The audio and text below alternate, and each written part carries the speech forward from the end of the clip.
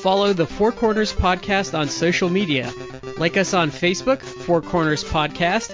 Follow us on Twitter, Podcast Four Corners. And check us out on Instagram, Four Corners Podcast.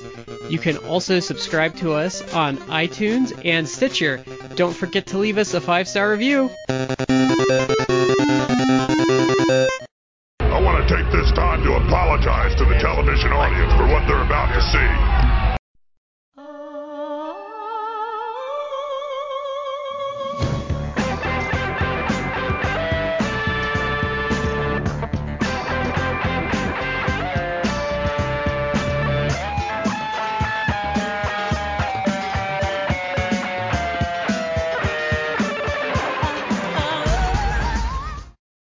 Ladies and gentlemen, welcome to the Four Corners Podcast. I am Shad here with Matt and Brad. Guys, how are you today?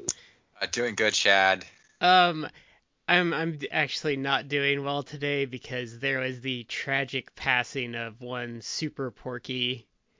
Yeah, That's Monday. true. That's true. Well, it was like kind of a double whammy because was that Saturday or Monday when that weird thing about like Brian Blair's son getting murdered yesterday started coming out? I found out about it on Monday. Because that one's just awful. Because by all accounts, by anyone, like Brian Blair is like a cool dude, and it really sucks that he has to deal with that. I haven't heard too much about that, but was it that his son was he found like at his job site, something like that? Yeah, that's what I had read. So Yeah. I don't know how much they know about it, but I think they found him murdered. Yeah. So. Oh, and the it's not wrestling related, but it just happened today, and he was young. The founding drummer of Slipknot also died today. Yeah, in his sleep, they're saying. I don't know if it's related to anything else, but he's only 46. Yeah. Well, hopefully that's the only three that are going to come up, because that's... it always seems to come in threes. Anyway, we're going to get our shout-outs taken care of. The first one is going to go to Collar and Elbow, the wrestling brand, collarandelbowbrand.com. Use the promo code 4Corners Podcast. That is the number 4, capital C in Corners, capital P in Podcast, to save 10% off your order. And they've just dropped some new shirts, so head on over and check it out. Our other shout-out means that I pass the mic to Matt. That would be to Orlando Colon. You know, guys, if I could have anyone representing me in the Olympics, it would be Orlando Colon. And he would be representing the United States of America. You know why? Because Puerto Rico is a lovely territory that is part of the United States. They are American citizens. I'd be proud. I would wave the little Star-Spangled Banner and my little Stars and Stripes. I'd wave that flag. You would think I'm like Hacksaw Jim Duggan, how I would be waving that flag. Is it a territory or a commonwealth? I actually think it is a commonwealth, I believe. Yes, it's a commonwealth. The Commonwealth of Puerto Rico. It's an unincorporated territory. Look at me knowing my technical terms. Oh, the Commonwealth of Puerto Rico is an unincorporated territory of the United States. Yes. Interesting. They've bandied back and forth. There's some Puerto Ricans that want it to be independent, like its own country, but there's a lot of also push to make it a state. Mm-hmm. It sounds like personally, I would. It sounds like the debate there with what they want to do is very similar to Scotland with like the UK. Mm-hmm. It seems like those are very internally. It seems like those are very similar divisive issues. Yeah, I've been there. It's a beautiful country, nice beaches, really beautiful place to visit. My wife and I are contemplating going there soon. She's been. I've never been. The El Morro is really cool. And if people are listening, you've ever been to like stuff from like way back in the day. If you're taller than 5'3", you feel like a giant person. Oh.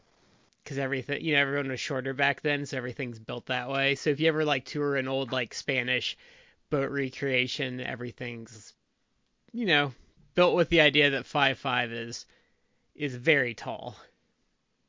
I probably shouldn't go then. Yeah, you'll have to be ducking down. Yeah.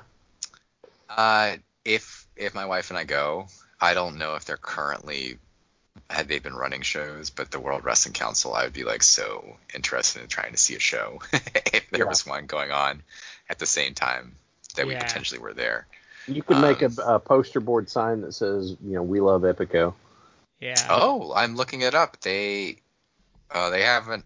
Looks like they haven't per cage match. They haven't been running shows in the last 3 months. I don't know if that's really accurate or not, but they have. It sounds like they run just enough to keep their TV going.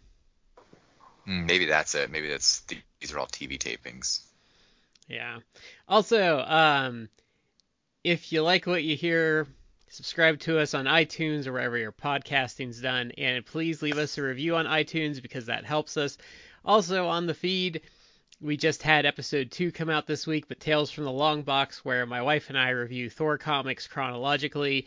I'd say stop in and listen to us discuss the ridiculousness of the Silver Age. I just re-upped my Marvel Universe app, so I'm gonna try and read along with you guys, and maybe in the future we could find a new comic that I could join in and do a podcast with you guys about it. I'm back to reading West Coast Avengers on my side one. I just finished Tomb of Dracula recently. I'm going to try and go back a few years in Marvel because I was trying to go through and read all of their big events starting with kind of Civil War and work my way through. But then my subscription went out. So I need to go back. I think I stopped at Secret Invasion. Secret Invasion's not particularly great.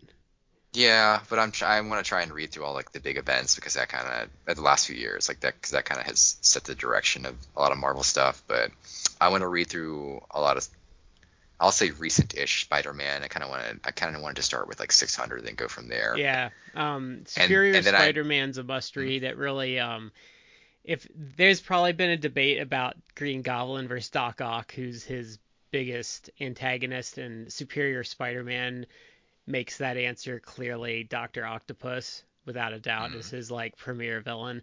I also think, for as flawed as Civil War as an event was, the aftermath was really interesting. I thought they really took Marvel in some interesting places with the post status quo of that, and it really kind of makes me sad that didn't last longer.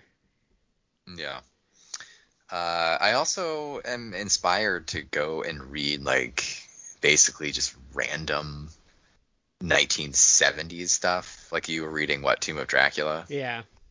Yeah, I kind of want to explore that because I kind of stopped collecting physical copies of comics just because I don't really have the space and it kind of became a bit unwieldy. But I am tempted if I get back into stuff. I kind of want to collect just random stuff like that. Tomb of Dracula would be something I would try to collect just because it's good, but it's also just it's also finite. There's only so much of that. Yeah. It's not as much as I love Spider-Man, it's not Amazing Spider-Man where there's literally I don't 600 know plus issues.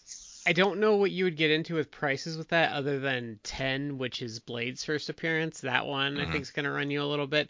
It's really amazing how when I got a lot of my super valuable stuff was the early 2000s when we were still in that crash where everything lost value. And there's things I bought at the time, which I thought was a lot of money for $150 that I could probably get bricked and sell for $10,000 now. Yeah. Well, for example, one of the things that I have collected, and this was only I think 12 issues, but I have the original series with Machine Man, which is that's a really fun. Who did that? That was somebody famous. I felt did the artwork on that. Oh, was that what year was it? Was it 70s? It was definitely 70s. Was it late 70s? Let me look this up really quickly. It's going to be someone like Gene Colan or Jack Kirby, I bet. Oh, it was Jack Kirby. Yeah. I think, Yeah. was that his return to Marvel? I think so, because that was done in, wow, 78. Yeah, That's actually later than I thought it was. so that's when he came back. 'Cause I think that's when he did like Devil Dinosaur, and he came back to Cap, and like they were Yeah. just letting him create stuff. But the first series, aka Volume 1, like that was done by Jack Kirby, and it was really a cool book.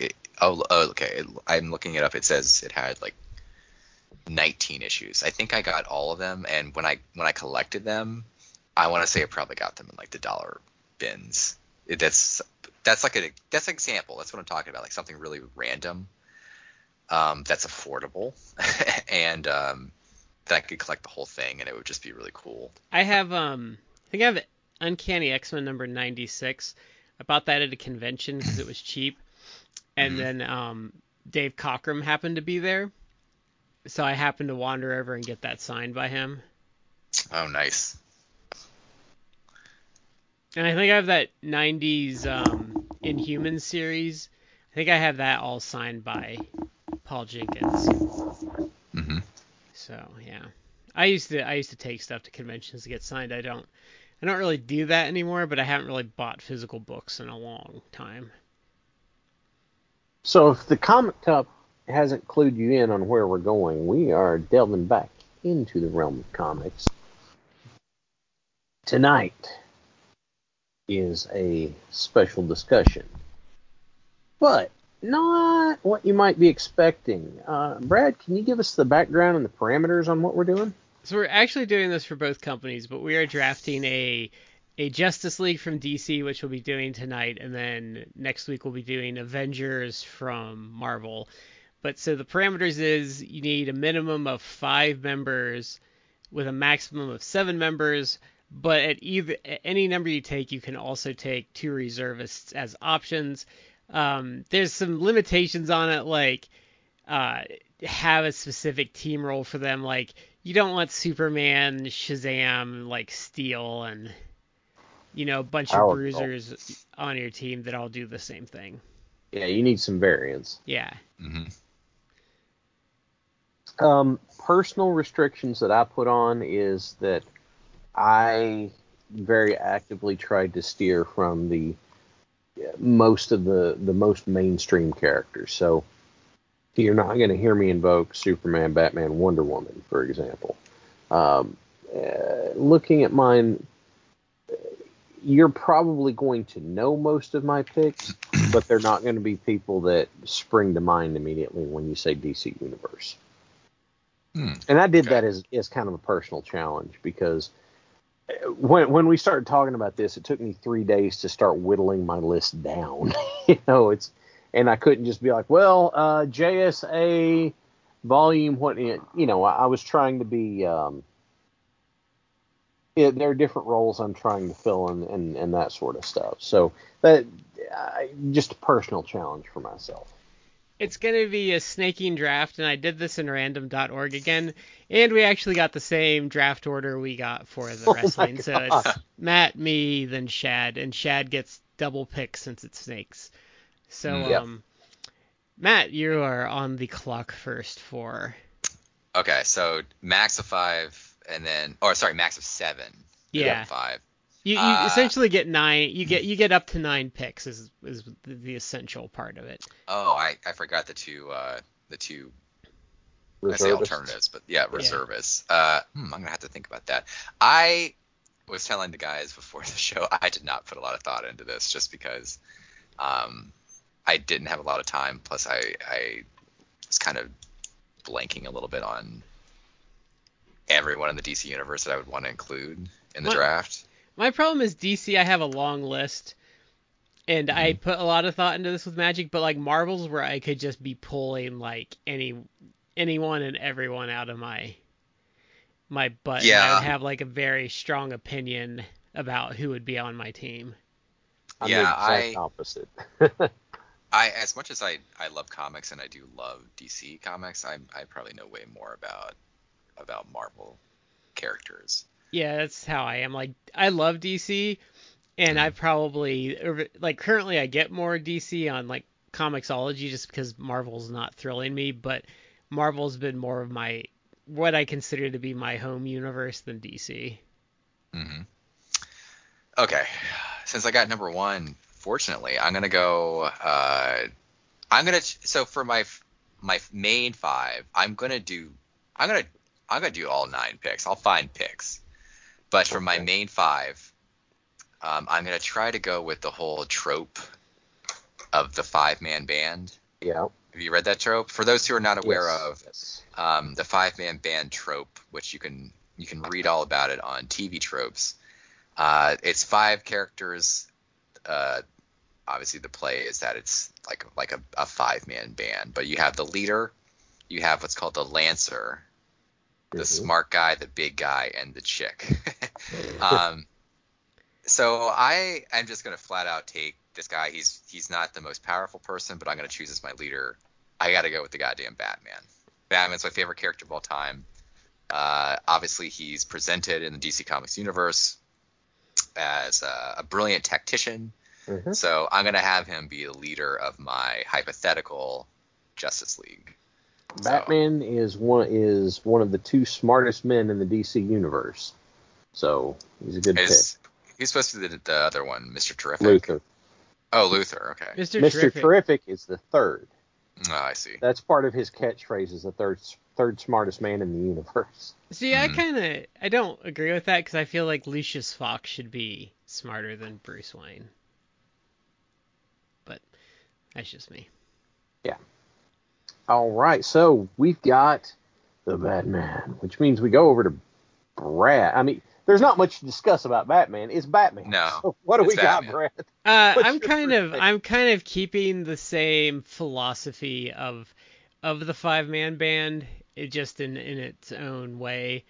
But I'm doing it a little different. But so my first pick, I am going to go with the Kent Nelson version of Dr. Fate. My team is very magic oriented and is going to specialize in magic stuff. And I feel like if you're doing a magic squad, even though he can be unreliable at the worst of times, that your heavy hitter is going to be Dr. Fate. Like, you can't really properly tackle a magical threat without Dr. Fate along. What a great pick. Yeah. He was probably like on my short list, because I was contemplating doing a magic character. That's a great pick. Yeah. Dr. Fate has the potential to be such a powerful character that, like I said, I've got like Justice Society trades. Like, every one of them where he shows up in, there has to be some kind of device that takes him out of action, because he could solve the whole thing in 1 or 2 issues if you didn't. Well, when you get to like JSA, I feel like he was very unreliable in JSA, but it wasn't Kent Nelson for that. It was Hector Hall. Yeah, Hector Hall. I don't particularly care for the Hector Hall version. Well, it was because that's because Hector was just coming into the mantle of Dr. Fate from Kent Nelson, and he was trying to learn everything and that sort of stuff. So you're dealing with an incredibly powerful and yet still very new Dr. Fate at that time. And at one point, Detective Chimp had the helmet for an issue before moving now, on. If you want to be amused, sitting on top of my desk right now, I do have a Dr. Fate helmet. I'm thinking about selling it in the near future, but it is it's made made with fiberglass. It's just too small for my head. Does it not gather mold like the power helmets for, what was that, Fallout? Is it 76 or 86? 76. No, it does not. Okay. Well, it's an improvement over that design then. Yeah. Well, but let's be honest, a lot of the stuff with the Fallout 76 launch was a failure. Well, including Fallout 76 itself. I just said a lot of stuff. But that's something that'll probably sell soon enough. Like I said, when I bought it and the sizing was just off, and I have to get my hair damn near scalped for me to be able. I've got thick hair, but it's like my 5th best feature. My barber charges me double. But I almost can't wear it. So if anybody out there is interested, shoot us a message, and we'll talk a little bit. But Dr. Fate's a great pick. Wasn't Dr. Fate a founding member of the JSA, the Justice Society of America? Yes. I remember reading a bunch. Who was writing that? Was it I don't remember who I'm drawing a blank, but it was back like in the 2000s. Oh, that was Jeff Johns. Yes, yeah. that's Jeff Johns. Like he was writing it, and I read most of those. Like that was an absolutely fantastic. I have trades of all of them. Yeah, he was in the 40s comic, but the 40s comic was like for characters that did not have their own book, and if you got your own book, you kind of got cast off of the team. I actually have the first issue of the Justice Society from the 40s. I lucked into that from a yard sale. But Dr. Fate is in it, and so is the Spectre. Now, if you were to compare the Dr. Fate and the Spectre to being on you'd be looking at me like, that seems like a bit. Another thing that I also did as a personal restriction is there's some things that I say are off the table for selections that are just forces of nature. The Spectre is not someone that you could pick to be on your super team because, in my opinion, because he's not a character, he's a plot device. Unless you're going like Hal Jordan Spectre. Yes, but even that was short-lived. So yeah. Anyway, Dr. Fate. Good choice. Can I add two things? Go for it. That Jeff Johns Justice Society run, for the period of time it was coming out, there are people who made the argument, and I think that they were completely accurate, that it was one of the best books that DC was publishing, and it was actually better in terms of actual storytelling. Yep. And just how things were written, plotted. It was better than Justice League at that time. It was the last time we did our big comics talk thing, that was the run that I was referring to as some of my favorite of all time. And it's so good. For those who are comic book fans, like it is well within your time and effort to actually track that down. It is available in trades, I think, pretty easily. So it's on the DC app too if you don't want to spend the money. I would say you need to give it about 12 issues to really start running. It finds its footing pretty quickly. Yeah, you have there's like, I think once Hawkman shows up is when it really starts. Yeah. Like just firing. Yeah. And Hawkman is not a joke member either. Hawkman is a very serious member. So, gosh, I'm looking at the titles here on them right now. You're gonna have to reread those, Shad. But there's some oddities though. You say that like I don't do it regularly. There's some oddities I forgot with that book though, like that Black Canary was on the team for quite a ways into that run. Yep. And I totally forgot. Had a relationship going with Dr. Midnight a little bit. Yeah. Dr. Midnight, by the way, was like apparently Pimp Daddy because he kind of had a thing going with Black Canary and Power Girl. The other thing that was really good about that run is not only did you have, because the dynamic is older heroes mentoring younger heroes, so there are younger heroes that are created and brought into the series and then developed as characters very nicely. So it was not just Jeff Johns gets to have his continuity wank book that's not the Green Lantern Corps. He's creating and developing new characters that are going to grow and expand and go out from the team.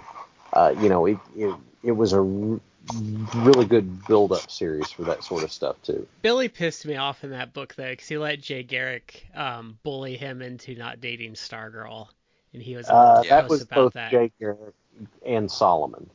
Wisdom of Solomon was in his head about it too. He was a little puss about that though. Yeah, that was he even says outright that was a mistake a little bit later on. Oh, and you should read Shad, because I just read it and it was really good. It's by Grant Morrison. The Multiversity. Okay. issue for Shazam is really good. Okay. I will need to run that down. You So can I probably guess get we're it in a coming trade or by itself, I think. Okay. I will try and remember. The other thing I was going to say is that for a character that I really did not know about or read until I guess when they had him in the New 52, or just before the New 52, I forget exactly the timeline wise, but Detective Chimp is like such an underrated character that I don't think most people even know about. Even if you're like a comic book nerd, you may not have actually heard about Detective Chimp because he's kind of like he's almost an Easter egg. Yeah.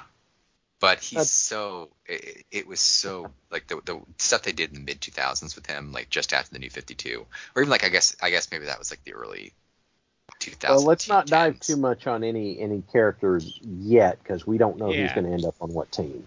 Okay. So let's hang on to that. Coming over to mine, my first pick will be of a surprise to no one. I wanted somebody who could be the face of the team, trustworthy, capable, able to cover the magic side of stuff, good flying brick option, just all around. And I'm going to be going with the pre-New 52 version, but I'm talking about Billy Batson, Captain Marvel, Shazam, however you know him, which is a shocker to nobody, because of course I'm going to do that. I think he's more fun as a writer because he's in concept he's less effective than Superman because Billy's naivety kind of hampers him at times as a effective weapon. It depends on the writer again, because with Solomon whispering in his ear and stuff like that, he could be, but it just kind of depends. If you have writers that even remember he's around, I guess. They actually did I thought the Future State issues with them was really good because what they did there, and I'm just going to spoil it, so they managed to trap Necron in a tower, but they needed his innocence to keep the door closed. So was it Necron or Neron? Neron, sorry. Okay. And important distinction. Yeah, so they kind of separate, and without him grounding him, like the actual entity of Shazam like kind of goes cuckoo bananas without like the human grounding. It's an interesting little take on it. And since it's a snaking draft, and I've gone on at length about Billy Batson in the past, I'm not going to do it again, but snaking draft. The next one I pick, I'm picking this guy as a utility player. Someone who can fill various roles, but is also going to plug some holes that no one else on my list has. So, strong, tough, can fly, shapeshifter, tangibility, psychic, Martian Manhunter, John Jones. I hope you're going with the classic look and not the... Yeah, I'm going classic look. If you want an idea of how I'm imagining anybody on my list, the Justice League Unlimited is probably the safest way to go about it. So for most of them. So what I'm seeing here is that you're going to need a good financer to keep this team rolling in Oreo cookies. Yeah, that's true. You do have to have your Oreos. I don't know how well known a fact that is about Martian Manhunter, but he loves Oreos. Yeah. And he was is it Bloodwind was the guy's name? Was that who his alter ego was? Well, no. It's weird, I know. Kind of, but it's Bloodwind was the character that was created by the slaves on the plantation wherever they killed the cruel slave owner. And what happened is that it was bound with some kind of entity to grant powers because the slave owner was a sacrifice. They stuck that in Martian Manhunter, who assumed the form of Bloodwind. But when you separate them, Bloodwind is a separate guy. But that was in the Doomsday arc is when you saw more of Bloodwind. I think where Martian Manhunter also excels is like communications and overall logistical abilities, where I think he outshines about everyone. the coordination at the speed of thought is just an excellent resource to have. I guess it's back to me, huh? Yes, it is, Brad. Before you get there, can I just is it like essentially canon? Just to go back to Captain Marvel, who I consider the true Captain Marvel, not yes, sir, not what's her face. Well, even Marvel was just... Yeah, I don't consider Marvel or Carol Danvers or Monica Rambeau or any of the other. But that was just a troll job. Like, Marvel put that out to get the trademark at the time. Yeah. Isn't it kind of canon that Shazam, Captain Marvel, is actually stronger or more powerful overall than Superman? It's just that he's limited essentially because he's, for all purposes, a teenage boy. His powers, he doesn't run at full power because Mary and Freddy siphon his powers. Yeah, the power splits evenly among the family if it's being used. Yeah, because that's actually is an actually interesting concept to Billy, because he's the primary wielder, but he's such a cool dude that he lets the rest of the family have power to be themselves. But he actually, by choice, only runs at probably 75% capacity because he gives Mary and Freddy power. Yeah. If all three of them are active at the same time, then they're only as a third as strong as they could be. But that's the thing, is that Billy Batson books are really about family, which is part of the reason that I think the New 52 is still good. It's not the same character, but it's still good. And why the movie's good is it's really about family. It just so happened, you just get to tie the superhero stuff into it. So, sorry. Where he would have it on Superman, though, and I think some writers missed that, is he operates on the principle of magic, which Superman is weak against. Yes. So he would have Superman at a disadvantage. Just naturally. Superman's even said, I think, in some of the comics that his punches hurt more because they are magical. Well, remember they did that whole thing with Atlas, where he was having trouble because Atlas was magical, and then he goes down and like Crypto shows up. Oh, I would need to read that. And Crypto's like, he hurt my owner, like I'm gonna hurt this one. Yeah. What were you gonna say, Matt? I don't really want to discuss it too much because we still, I think, eventually plan to do a review of Kingdom Come. Yes. For the podcast, but I will say, reading Kingdom Come a long time ago, I was highly fascinated by the concept of effectively an evil Billy Batson Shazam, which it was a little more complicated and complex than that. Oh, yeah. But I thought that was a really interesting twist on that. But I won't discuss it more than that because, again, we kind of want to review that for the podcast and give kind of in-depth thoughts about that. I've been slowly reading bunch of twists and turns on that. I've been slowly reading his Golden Age stuff, which actually is a lot better than its surrounding, like the stuff around it. And fun fact, I think Jack Kirby and Joe Simon did a singular issue. Oh, really? Of Captain Marvel. Interesting. But okay, so we don't dwell too long on, and so I don't hop on a soapbox. We're gonna go over to Brad's second pick. Okay, so I'm gonna take my leader, my coordinator, my guy that kind of keeps it all together, keeps the personalities in check. He is magical, because people are going to be surprised by this, because he does not use a Green Lantern ring. He uses the Star Heart. Yes. So I'm going to take the Sentinel, Alan Scott. Alan Scott. Yes.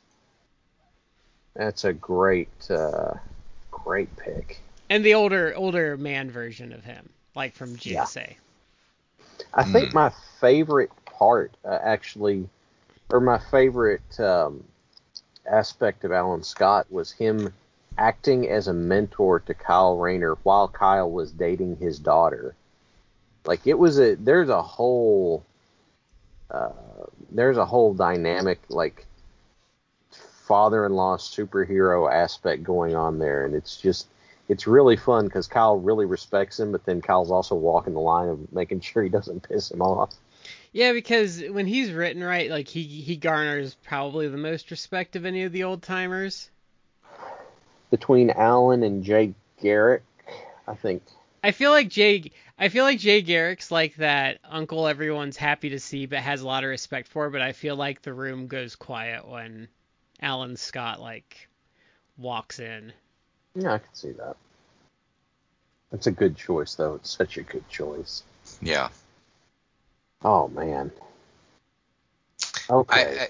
I mean, we're trying to do, I guess. Well, I guess our super team in DC could be not just Hypothetical Justice League. It could be Hypothetical Justice Society. But you picked two of the best Justice Society characters right there. Yeah. Between Dr. Two really Fate good and ones. Yeah, I mean, solid. Absolutely solid picks. Yeah. I would come up with another name for mine, but I haven't figured out what it is yet. I'm kind of basing mine around Justice League Dark, that I haven't really taken any of those characters, and like John Constantine, I don't agree with him being in the DCU proper, and that was one of Didio's biggest blunders, was canceling Hellblazer to try and like make him a DC proper, and now we have like a super neutered Constantine. Yeah. It's Constantine, right? Not Teen. Everything I've ever heard was Constantine, but I can admit that I may be wrong. You're supposed to say it a certain way, and I always trend the wrong way. But yeah, so Matt, you're up for your next two picks. All right, I got two picks because it's snaking. I'm again following the 5-man band trope for my minimum 5. I'm gonna pick the Lancer category here. That's, for those who don't know the tropes, it's just defined as a contrast to the leader. If the leader is clean cut and or uptight, the Lancer is a grizzled anti-hero or deadpan snarker. If the leader is driven and somewhat immoral, the Lancer is more relaxed and level-headed. I'm gonna stay true to that trope and pick someone who will keep the leader on his toes, because I feel personality-wise they are kind of at odds, even though they have similarities in essentially their backgrounds, kind of. But someone who could play as a deadpan snarker, but someone who's going to play well off with the more serious Batman. I'm going to pick Oliver Queen, Green Arrow. Ooh. I feel like that could be... Green Arrow is like highly competent, very, very, very, very competent, great fighter. In some ways, Batman-like. I mean, the whole like Arrow. I mean, he was show. I mean, in the 60s, before like they before Neil Adams and Denny O'Neil kind of revamped him, he was really just a blatant Batman ripoff. Because I think he even had like he had an Arrow car, and I think he even had like an Arrow cave, didn't he? He had an Arrow cave and an Arrow jet. It comes up in I think it comes up in Injustice. It might have been in the tie-in comic, but he's hiding Harley out in the Arrow cave, and she's like, "Arrow cave, seriously?" He goes, "You come up with a better name." And she goes, "How about the Quiver?" And he goes, "Damn it." By the way, Brad, you were right. His name rhymes with turpentine. It's John Constantine. Okay. So yeah. There you go. Haha, you were I right knew it. about that. I knew you had to say it a certain way. It wasn't. Yeah. So. But the thing that I really like about your pick, Matt, is that Oliver Queen has served as kind of a heart and conscience for teams that have a lot of, larger than life people on them. He's the reminder of the folks on the ground type. And what I like about that aspect of him too, though, is he's an obvious hypocrite in a lot of ways. So he's not like. I mean, some writers are guilty of making him a mouthpiece, but he's also not like, he doesn't get to run roughshod over everyone and nag them because they always have ammo to fire back on him. Yeah. And yeah, well, they made real sure to point out that Oliver Queen is not perfect. What would happen to in the 70s, his Speedy, his ward, being a heroin addict, like, because he didn't pay enough attention to him, like, and he was pro. I think he was pro mind wiping Dr. Light in the Identity Crisis, but yes, I think because the only person that tried to stop it was Batman, I think. And I feel like that was in character, but Identity Crisis is a mess that should not exist. Identity Crisis is a train wreck. And the Sue Dibney rape should not have happened. It should not. The best thing that happened out of Identity Crisis was Gene Loring being set up for Day of Vengeance. That's the only good thing that would come of that. But no, there's a lot in Identity Crisis that did not need to happen. Like Batman being too stupid to trace the phone call. Yeah. The world's greatest detective didn't trace a phone call. Yeah. And the other bad one was Kyle Rayner trying to punch Deathstroke when he has a power ring. Oh, you're talking about that. Oh, that was so. There was so much. Apparently, editorial was like, we want Deathstroke to. We really want to show how awesome he is, and so I don't know who wrote it, but they wrote it in the dumbest way it could be. And yeah, I know that whole event was that whole event was garbage. Yeah, Identity Crisis was terrible. Brad Meltzer was not a good comic writer. Yeah, I think he's kind of problematic. Like he might be a fine like novelist, but he suffers from that issue novelists struggle with when they come to comics, in that you have to move in comics. Like, stuff has to happen. You can't spend 6 issues building up for one issue of payoff. Like, people don't go for that. Like, it's kind of like watching Dragon Ball Z episodes when you're just like, if you have one every weekday, the fact that you have 10 days before something actually happens because you're just recapping what came before, people quit on that sort of stuff. You have to, in comics, and I think they're kind of figuring this back out, but I think it's a lot of reasons why sales went down so much too, is in comics, you can do big overarching plots and spend 20 issues building up for a big payoff in an issue, but you need to do kind of like monster of the weeks within that. Like, you kind of have to follow the Buffy formula. Or you have to have a fight that spans multiple issues.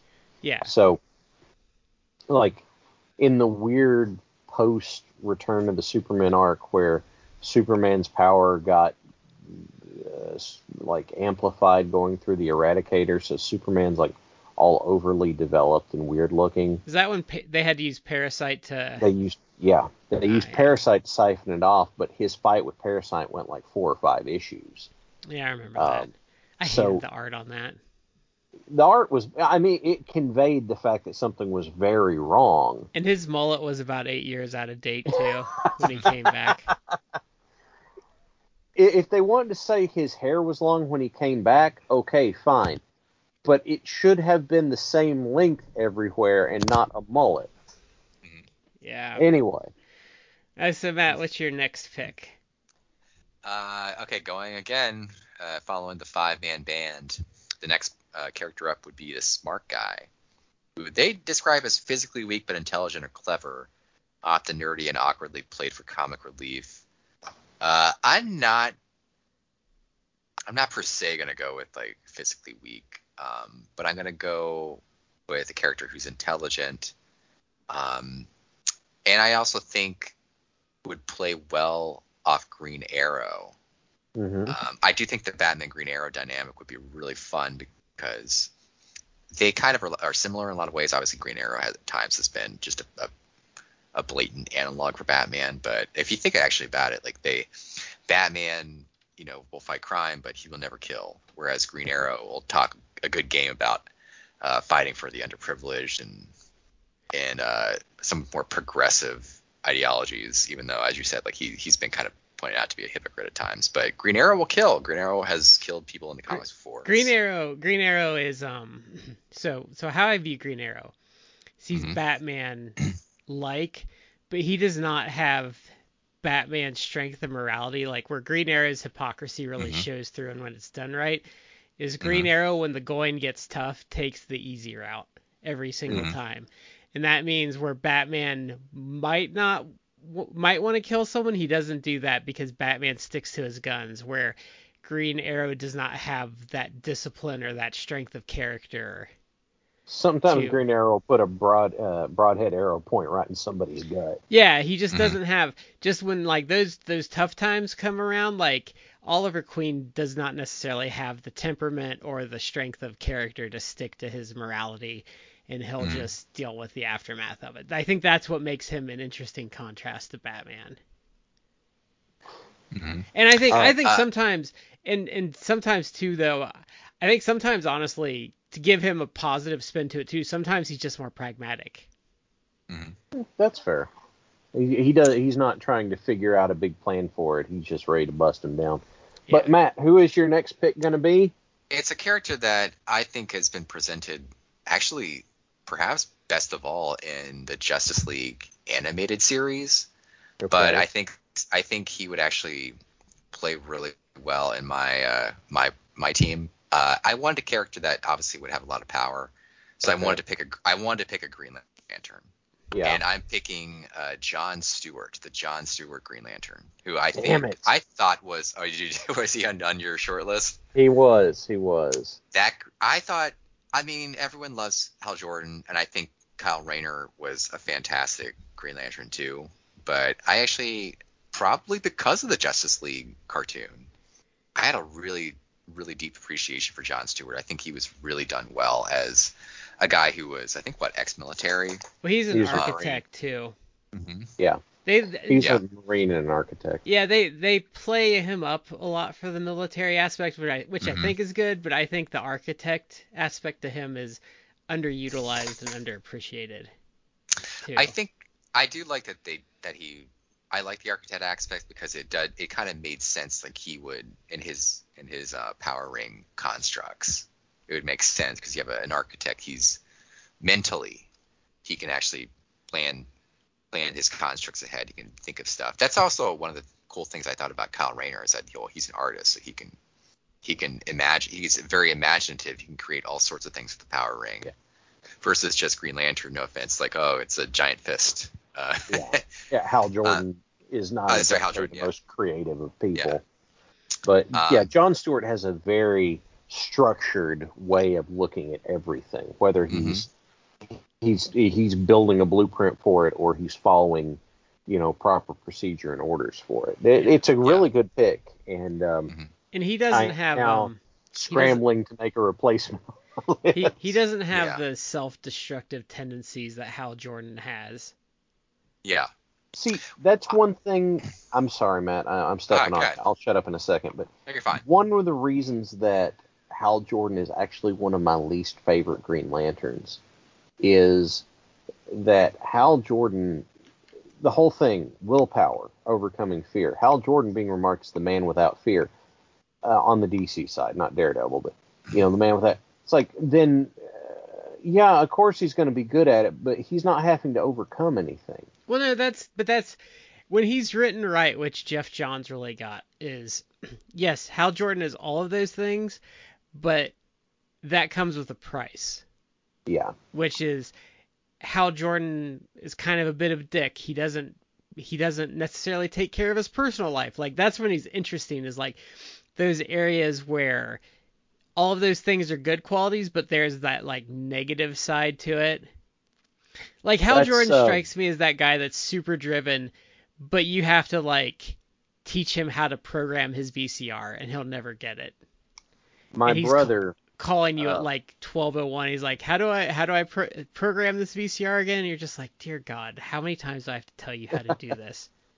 Or My it's brother like is the hang on a second, Brett. Let me throw this in there because I'm trying to accent your point. My brother is the biggest Green Lantern fan you're ever going to meet. I promise you. You're going to have to go a long way to beat that unless you're like Jeff Johns himself or something. His description of Hal Jordan is man without fear, fantastic Green Lantern, but ring slinging is the only thing Hal is actually good at. Yeah, he's like ring slinging and fighter pilot. He's like that. He's like that. If you've ever worked in a corporate environment, he is like that high-level director you work with that is super great at their job, super driven, but they can't use the soft drink machine successfully. Yeah. Like that's what Hal Jordan is to me, and that's I think what makes him interesting. But I also say the flaws are what makes the character, not the strengths too. I think it takes both. That's kind of like Stan Lee's lasting legacy, I think. Past everything is like really catching that you need your flaws on your characters. See, that's overall partly why I prefer Marvel over DC. This is not an original criticism of DC Comics versus Marvel Comics. People have said this for years and years and years, but I think the genius of Marvel and why Marvel has been so successful is because their characters they're more human and more relatable because they have those flaws. They seem like real people. Like even though, you have characters who can turn into a giant green monster, or you have characters that could effectively like bench press a bus. I mean, Spider-Man is one of the most popular comic book characters of all time, probably the most popular Marvel character of all time. And he's always presented as someone who first he was, a teenager, then he was, just struggling to make ends meet. I think they still kind of have him be a lovable loser in many respects. He's gotten a little more successful because like post Doc Ock, he started like having like a business and stuff and getting more sciencey. Yeah. But Tony Stark in Civil War, that was a really great aspect of their relationship. I loved in Civil War where like Tony Stark's like, it's like, what are you doing, man? Like, look at these web shooters. Like, you made these. Like, these are awesome. Like, why are you not doing science stuff? Like, Tony really, when they started buddying up, and I know it kind of had fallout. Tony's like, what the hell is wrong with you, dude? Like, you're talented. Yeah, that's we've talked about that on the podcast before when discussing Spider-Man, but he's kind of subtly presented in the Marvel Universe as being an absolute brilliant mind who can really rank right up there and hold his own with people like Reed Richards and other like Tony Stark, people like that. So he's presented as like this lovable loser, so you relate to him. But in many respects, like he's absolutely brilliant. He could be a top scientist. He's also has superpowers, and people kind of just like, oh, like he swings around on webs and he punches and kicks guys. Yeah, but if you actually pound for pound his superpowers, like he can effectively bench press a fucking bus. Like he is insanely strong. He can heal injuries in rapid pace due to his metabolism. He took on the Juggernaut and Firelord. Yeah, he is immensely powerful, but no one ever is like, oh, Spider-Man's too powerful. Like he's you need to nerf Spider-Man. It's like Spider-Man's not overloaded. Yeah. I think the other aspect that makes Peter Parker acceptable in that way is the fact that Peter gets in his own way a lot. And so Tony, like, why don't you do this? And Peter's like, well, I got bills. And Tony's like, you could sell this and pay your bills. And he's like, well, but, he gets in his own way. I know I think I've said this on here before, but Marvel makes characters that you can identify with. DC, at least this used to be the case, because it seems like they've kind of started drifting away from it. But DC would make characters that you would want to aspire to be like. Yeah, I always agree with that. Didier really screwed that up with DC, though. But I'm still ascribing to that. And so you still have, like, Superman. People say Superman's boring. That's because you just look at it as Superman can do all this stuff. That's not what it is. This is Clark Kent wearing the suit doing stuff. So what you have is Clark is trying to figure out ways to solve these problems, except you got to remember, Clark doesn't ever want to just fully unload on anyone because he's afraid of hurting them. Like, Superman's story is not about, oh, I'm so crazy powerful. Superman's really, in most cases, about holding back. Like, he doesn't want to kill people, so he's limiting himself in so many cases. And then it gets harder for him to take the kid gloves off. I think that's where the Marvel movies really catch things about the characters that the DC movies miss. Like, it's still one of my most memorable things from all the Marvel movies is the first Avengers movie where they make a Wizard of Oz reference and Captain America perks up. He's like, wait a minute. He's like, I got that one. I get that reference. Yeah.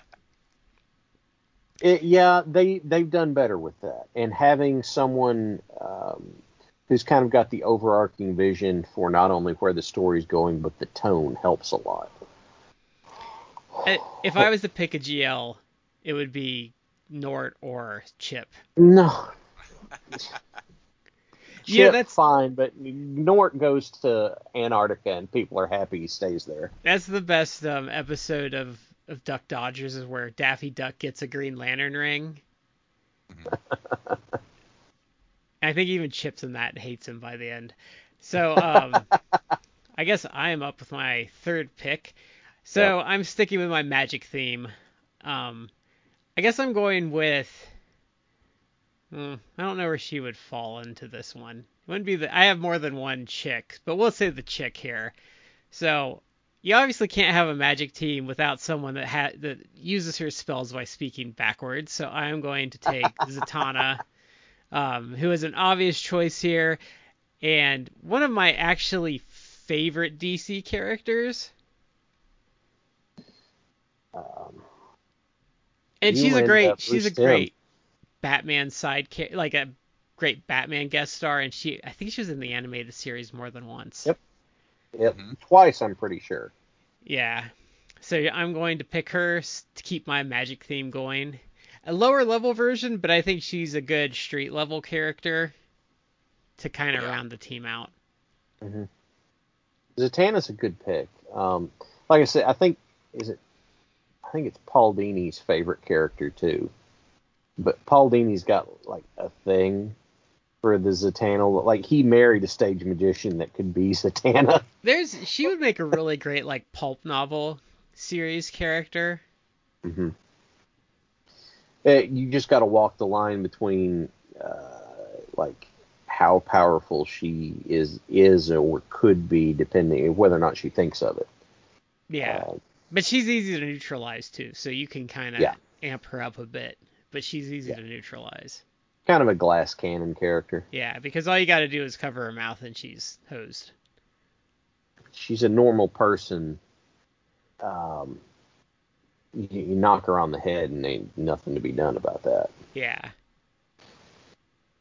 But I still think it's a good choice. I mean, it's a very versatile choice. Kind of the way that Martian Manhunter was for me. That's the Zatanna is for you. It's a very, very versatile. Does that come to me? Yep, you're up for your next two.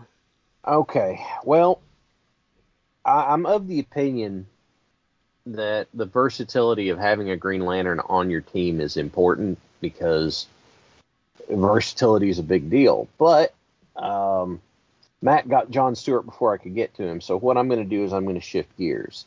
And I'm going to go with someone who is very creative in his problem solving, like we already mentioned. I'm going to pick up Kyle Rayner. Kyle's story is, like you said, being a comic artist. He's very creative with what he does and how he gets around stuff. There is, it's in the. I'm trying to remember the name of the trade. The American Dream, the attack by Asmodeus. What? I know, right? Yeah, Daddy.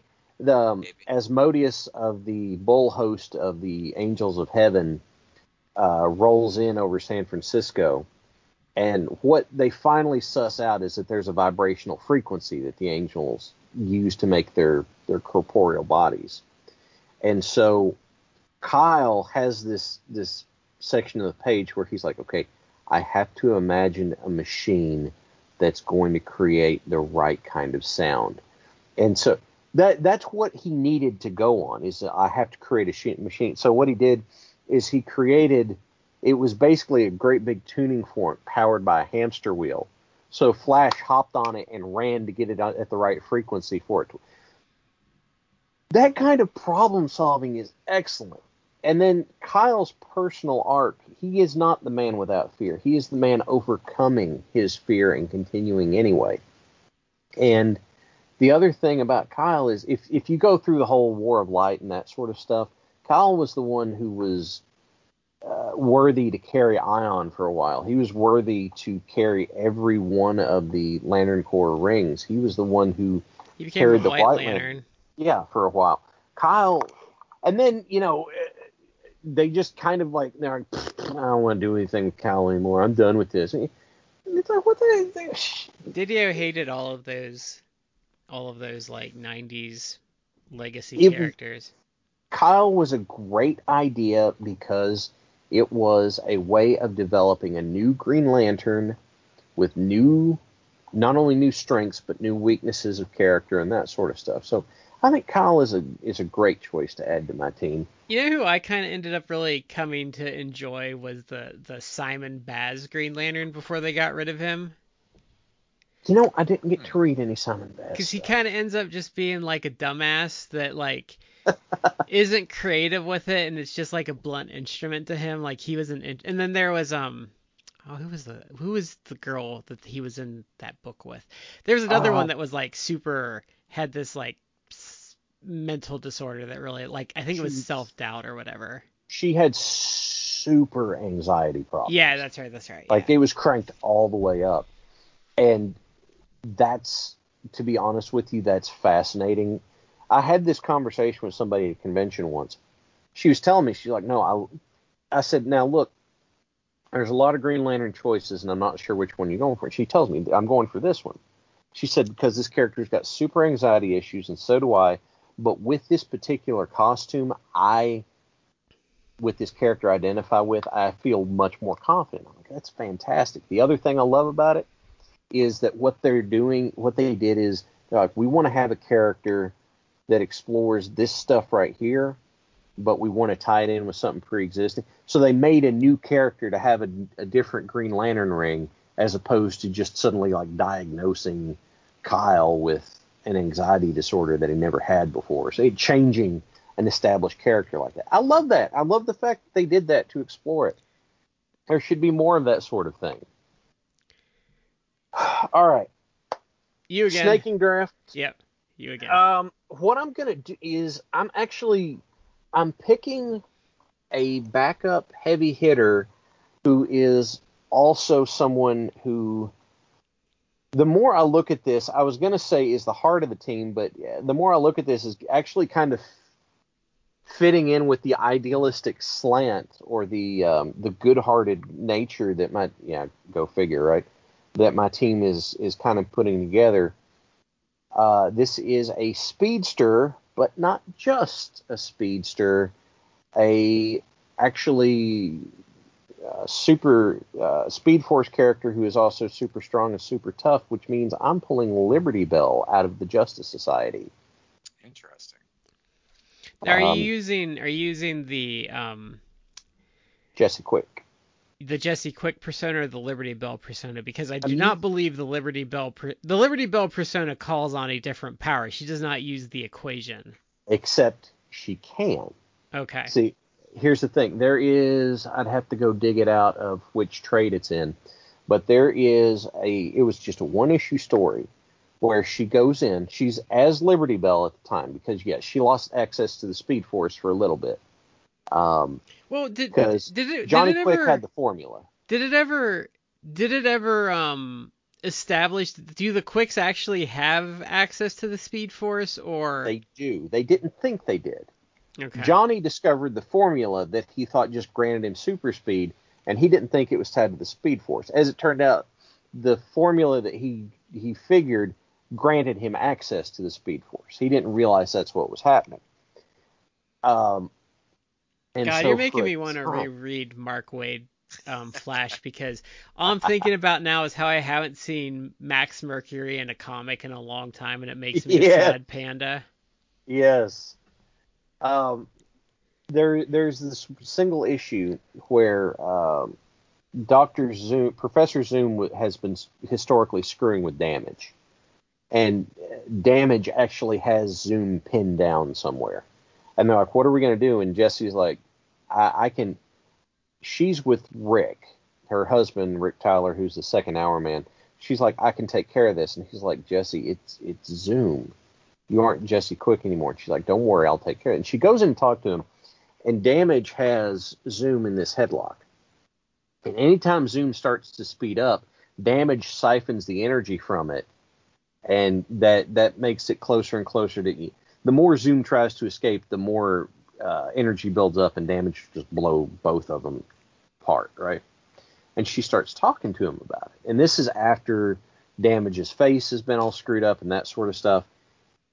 What happened was that there was a period of time where Jesse, Johnny Quick rode her mercilessly to get her to be able to tap into the Speed Force, like damn near abusive about it. There's a line in there where,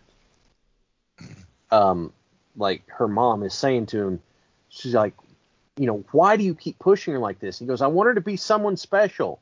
And Jesse's standing right there looking at him, and he goes, oh God, I didn't mean, you are, but and like this whole breakdown, right?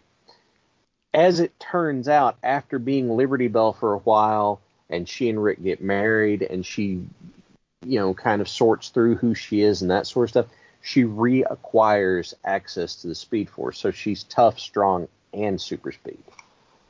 And I really enjoy that.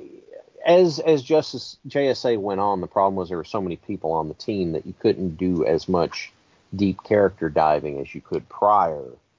And so Jesse and Rick kind of just got shunted into the Lovebird category when you see them. But I think it's a fascinating character and very useful to have on the team and all that kind of stuff. Speaking of Rick, Our Man has really underrated 3 great representations with the Rick version, the original version, and the Android version.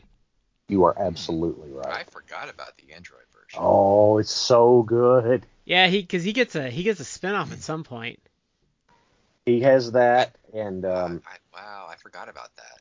And it ties back into the end of Zero Hour. Oh, it's so good. Wasn't the Android version created by Grant Morrison? Oh, I need to look it up. I think he was. But, the Android Time Traveler version is just... the third hour man was an android who named himself Tyler. After Rick and Rex Tyler. So... far in the future, thousands of years from now after the quickening. So he's just fascinating. They all are, but there's a whole tie-in with the fact that the Android one creates the time point that Rex gets to hang out in, and that plays in with this big story with Rick and all that kind of. It's really good. Yeah. So I guess I'm up for my 4th pick. Yeah, 4th pick. Yes, you are. I'm still going with the 5-man band formula here. So I need my smart guy. Okay. Well, so I'm going to take a smart animal, not a smart guy. Okay. Kind of an alcoholic and a barfly. He's gonna do it! I'm going to take Detective Chimp with my 4th pick. He's almost an Easter egg. Like, you could read a lot of stuff without ever encountering him. I think his best story is probably Shadow Pact. Yes. And the current Justice League Dark that just ended. That deals with them like in I don't remember the name of the bar. Oh God! Now you said that, and Shadow Pact. Because in the current Justice League Dark, he has the sword from, is it Nightmaster? Yeah, Nightmaster. Yeah, he has the sword there, and he takes care of like that realm. But Oblivion Bar. Yeah, the Oblivion Bar. So that's kind of where he hangs out now. I just love the character. He's absurd, but there's a certain depth to him though that you can really dig into if you get the right issues that other characters don't have. Because he's a really kind of sad, depressed little man. Hmm. I love how simple his backstory is too. A chimp that found the fountain of youth, and it granted him not only, you know, he wasn't going to age it, but granted him sentience, and he turned out to be really smart. But then he couldn't run his business because he couldn't sue for non-payment of bills. Yeah. I think the first place I encountered him was in Wally West Flash. I think is where I first saw him. Because I don't remember what the issues were though. Hey, Brad. Yeah. I just looked it up. Oblivion Bar. Okay. Yeah. Yeah. Oblivion Bar. So he's going to be my smart guy. Okay. So I will hand it over to Matt for his next two picks. I am super excited because the two picks that I wanted to add, actually, I'm going to get it because you guys did not pick them. Okay. Again, the last two in the 5-man band that I need to choose are the big guy, who's, like the strong man of the team, and the chick, which obviously we're not trying to be like sexist here, but It's a trope. I do think That's it's the a name trope, of the trope. and I actually do feel like I should include a couple females in this. So I have a couple that I've listed that I want to include in my 7 maximum. But for my big guy, I'm gonna take a character from the Magic realm. So I don't know if you had him on your list, Brad, but I'm taking him anyway. Etrigan, the demon. No, if I had not gotten Fate, Etrigan would have been my backup, because I feel like Dr. Fate is your obvious master of the occult, knows everything, but Etrigan is an underrated resource of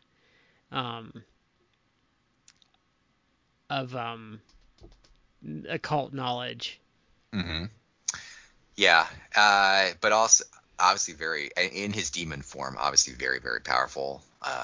Really resistant to damage. Superhumanly strong. Has even like I feel like they I don't know if in all media they've really hyped this up, but skilled hand-to-hand combatant, skilled swordsman, can shoot hellfire. He's a fairly high-ranked demon because his rhyming has to do with his rank in hell. Yeah. I think that he'd be really fun as the strong guy. Sometimes strong guys are presented as dumb. He's not dumb. And certainly when he reverts to Jason Blood, it's a different story. He's obviously very, very intelligent. But I think that in this team could be really fun. You could have Batman try and keep Etrigan in line, and I think like you could book some really interesting scenarios between like Etrigan and Jon Stewart and Etrigan and Green Arrow. So Etrigan himself is not dumb. He just doesn't care. That's the best way to put it. He doesn't fit like the he's not dumb Grimlock guy part. Yeah, he doesn't fit the dumb aspect of the strong guy trope that sometimes gets played up. But I do think he would work as like a bruiser, so that's why I picked him for my strong guy. Okay. And then for my quote unquote chick, I'm actually picking someone who I think would really in many ways be the physical powerhouse of the team. I'm actually going to go to I guess she's been part of the Justice League, I think. But also, to me, more for the Justice Society, because I remember reading her a lot in that. But I'm gonna go and pick Power Girl. Power Girl as my quote unquote chick. Power Girl, who is technically a Kryptonian. I like that choice because I think she's a more interesting character than Wonder Woman is. Yeah, I mean, obviously Wonder Woman is still on the board. I could have picked her, I guess, but I felt that Power Girl is obviously incredibly powerful, so she could fit a lot of roles there. But I do think that she's more almost like untapped. Like she's really an interesting character that hasn't really been explored that much. I felt like they actually started to do it a lot when she was in Justice Society, but even then, maybe not entirely. They did, and then they also had this. It was great in the lead up to Crisis on Infinite Earth. She had a miniseries, and it was pretty well established. It's like, okay, I have this secret identity that I don't do anything with because she really didn't want to, but what she at some point it broke into the fact, first of all, that she was she had a lot of bluster and bravado because she felt very insecure and alone. And then the other thing is, like, finally at some point someone asked her, like, what's the deal with the costume? She goes, well, some people think I do it to be a distraction, or I'm not trying to be lewd, but she said, I never found a symbol that fit me, and that's what I was going to put there. Like, she didn't feel worthy of wearing the Superman symbol, but she never could come up with one that fit for her, and so she didn't have it there on her costume. And if you've never read that miniseries, it's really, really good. You should find it. She went through a whole bunch of, like, what's the nature of who I am and where does it come from, and is it tied to Atlantis or is it tied to this or that? And that's answered in Crisis on Infinite Earths too. It's just, and in Justice Society they play with it as well. I agree. She is a great character, and she's been victimized heavily. She's been victimized heavily by DC not being able to keep a coherent narrative for the last 15 years. Yeah. And I feel like every artist and writer comes in now if they get to use her and they're too busy covering her cleavage up to actually deal with her as a character. Yeah. Oh, Brad, one other thing. You mentioned that Jay Garrick ran Billy off from Courtney and JSA. Power Girl was part of that too. Okay. I'd forgotten about that.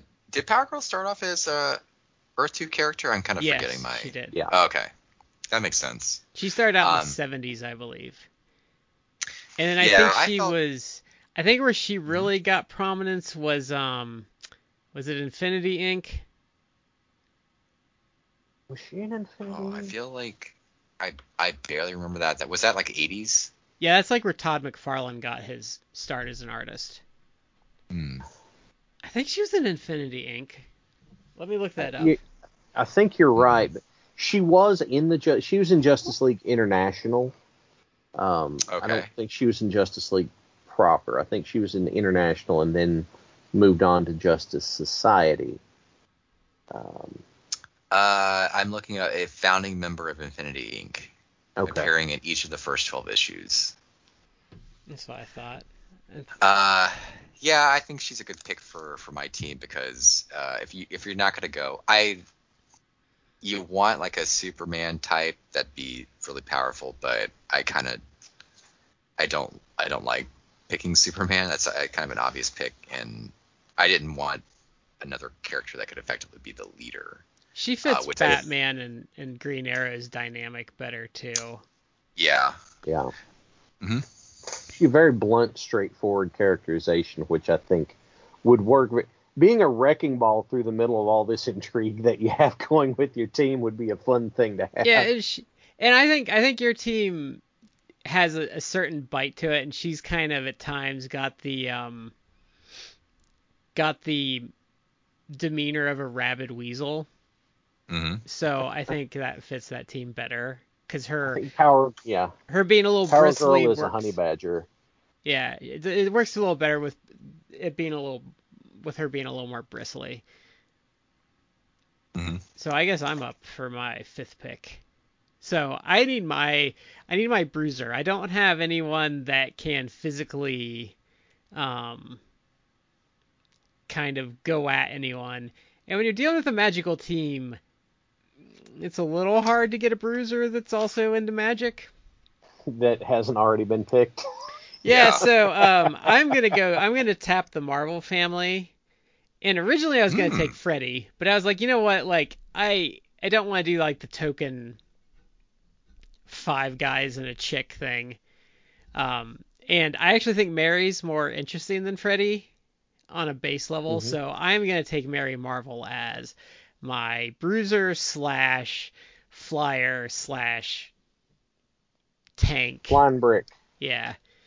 So she is going to round that out, and she is magical because, Shazam's magical. Yep.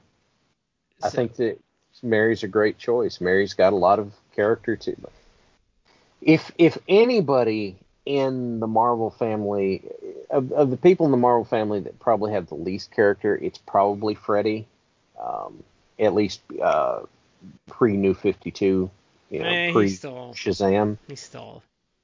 They use him for, like, if they want to use a Captain like a Marvel and like something that's grim Drac, and they don't want to deal with Mary and Billy's optimism, they take Freddy because he's more of a blank slate. Yeah. But Mary's a great choice. I like Mary a lot. If only Darkseid wouldn't sit on her couch. So, Shad, you're up for picks 5 and 6. Yeah, so for my fifth pick, I realized, I don't have a tech person. I don't have a tech guy. And this being me, I didn't kind of realize it until a bit later on. I have a team that's full of a lot of the good-hearted, the kind of the inverse of what Matt's building is, I guess probably shiny, happier team. And so what ended up being my tech pick was someone who, in his introduction, was the only person in this group that was upfront about what he was doing and then stated to be worthy of what he was doing. And so in the introduction of this character in the Reign of the Superman, I'm picking up John Henry Irons' Steel. I wonder if someone's going to take him, because he's of our collective era where we were all super into comics. He is, first, he's kind of fitting the good-hearted motif I've got going on. He's fantastic tech guy to have around. It's also nice whenever your tech guy can like throw down like a champ. So gonna have Steel in that spot. That's a good pick. Yeah, I contemplated having him as my strong guy, even though he's not obviously a dumb character which is sometimes part of that trope. I also contemplated having him as like my smart guy too. Mm-hmm. That well, you got Batman, so that's as covered as you can get for you. Reign of Superman really gave us some good characters, because we got him, we got Connor Superboy, and we got Cyborg Superman. Yeah. Who was the one that didn't catch on? There was another one. The Eradicator. Oh yeah, he was like the dud. He was kind of already established, and people picked up on that pretty quick.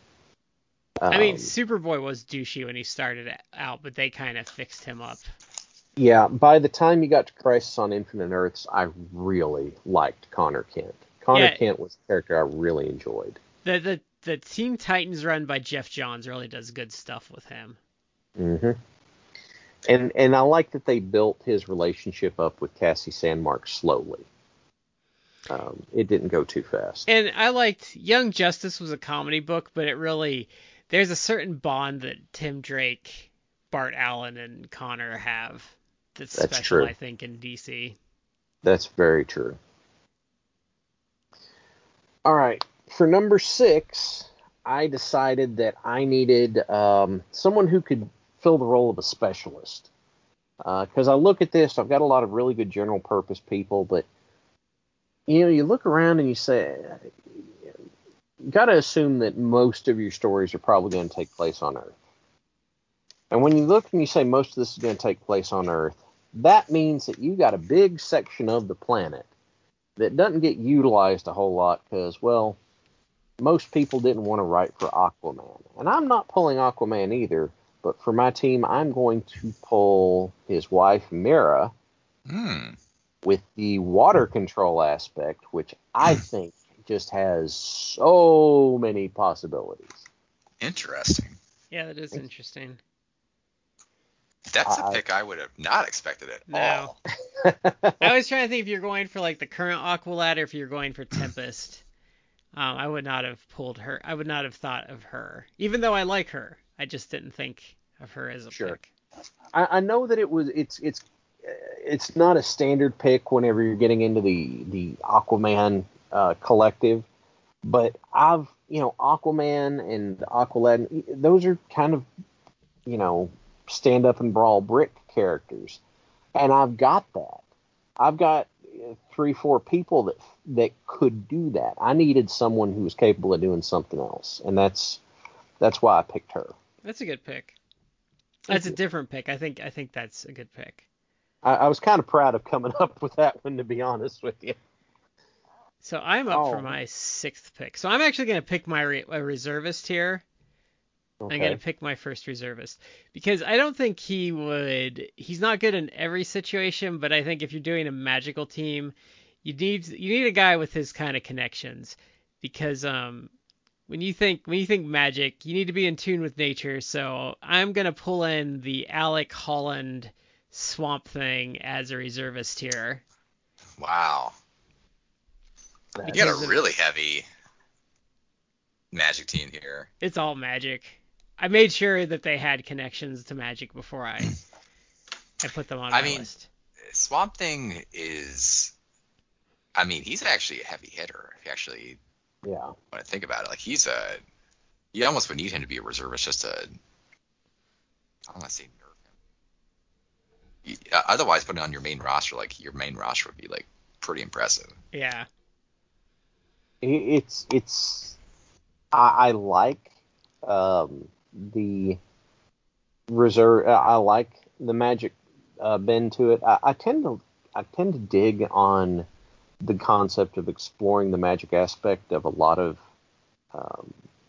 superhero universes and such, because there's usually, in some fashion or another, there's kind of an internal logic structure to it that kind of dictates why what you do is the way you do it and that sort of stuff. And so I'm digging on your, I guess, Justice League Arcane. I think Swamp Thing's definitely, there's a lot of stuff to explore. Definitely. Great run by Alan Moore too. If you haven't read it. Mm-hmm. So Matt, you're up for your 6th and 7th picks. Yeah, I'm not. We can have up to 9, right? We can have. Yeah. Yeah, so my 2 picks here are not going to be reservists. I have 2 really off the wall picks for reservists, so I'm Mossy Minnow. Ambush bug. I'm going to hold off on those. Okay. But I'm going to go with 2 characters. One's just going to be pretty conventional. Perennial. I'm going to go a perennial Justice League member, one of the big ones. I'm going to pick a Flash. Okay. And I'm going to go with a Wally West version of Flash. That's the only Flash, in my opinion. Barry Allen's too boring. I kind of agree with you, but I also feel like I am biased because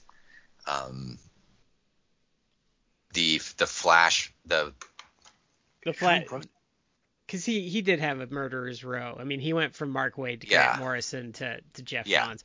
But I have to say, though, they brought Barry Allen back, and they keep bringing him back, and he was not that interesting. And they finally, once they got rid of Didio, surprise, Wally West has the Flash book again, and it's more interesting because he has a family and stuff. But I think why Wally is more interesting is because he's kind of a dick. And I think we are biased because we got to see him grow from being kind of a jerk face into like a family man with kids and stuff. So he kind of grew with us. Mm-hmm. So I think it is a bias, but I do think he's a better character. It's the way a lot of people that are kind of in our age bracket are very much Harry Potter fans is because that series they grew up alongside that series. You mean Harry like, Potter that she obviously ripped off horribly from Neil Gaiman's Book of Magic, even down to the lightning bolt on his head. Yeah, she did actually. No, yeah, I'm not I hating just on wasn't her. gonna dig in. It's I wasn't going to dig into it because, frankly, I've never read them. No, if you just pull up a picture, if you just pull up a picture of the character from Book of Magic, he's Harry Potter. Okay. Mm-hmm. Like I just showed my wife a random picture of like, she's like, oh yeah, that's definitely what they based Harry Potter on. See, I've not read Harry Potter because when Harry Potter came out, I was reading Wheel of Time, and that took my spare reading time up. But knowing what I've heard about it now, my problem is that I would recognize pre-existing magical story tropes that are renamed to something else, and I would be so annoyed by it that I wouldn't give it a fair choice. Where she really excels is painting a picture. Okay. And that's really where the movies excelled. Is you read these books and you had like a visual image that she painted for you, but then these movies came along and everything looked like you imagined it. Mm-hmm. And she's good at that, and she created a really fun world. But her flaws were kind of when she tried to serious it up as it went along. Okay. And that's kind of where she fell apart. But for like a light, fluffy read, the early couple of books are really good and fun. My problem is, like, Horcruxes are phylacteries, and you're never going to convince me otherwise, and I'm going to be annoyed that something that's pre-existed is getting relabeled and used like that. And I'm not saying that that's a good thing. I just know me, and that's what would happen. Mm-hmm. I actually unironically like the Harry Potter books, but that's me. Like they're not. That's cool. I feel millennials have gotten so annoying. It's become almost like a trope in and of itself, where it's like they have to reference Harry Potter so much. It's like, oh my god, read another damn book, please. Yeah. Like any other book. It's the same way with I guess, and again, we're not a political show. We don't hate upon politics. We don't discuss politics. No, we hate everyone equally. That's right.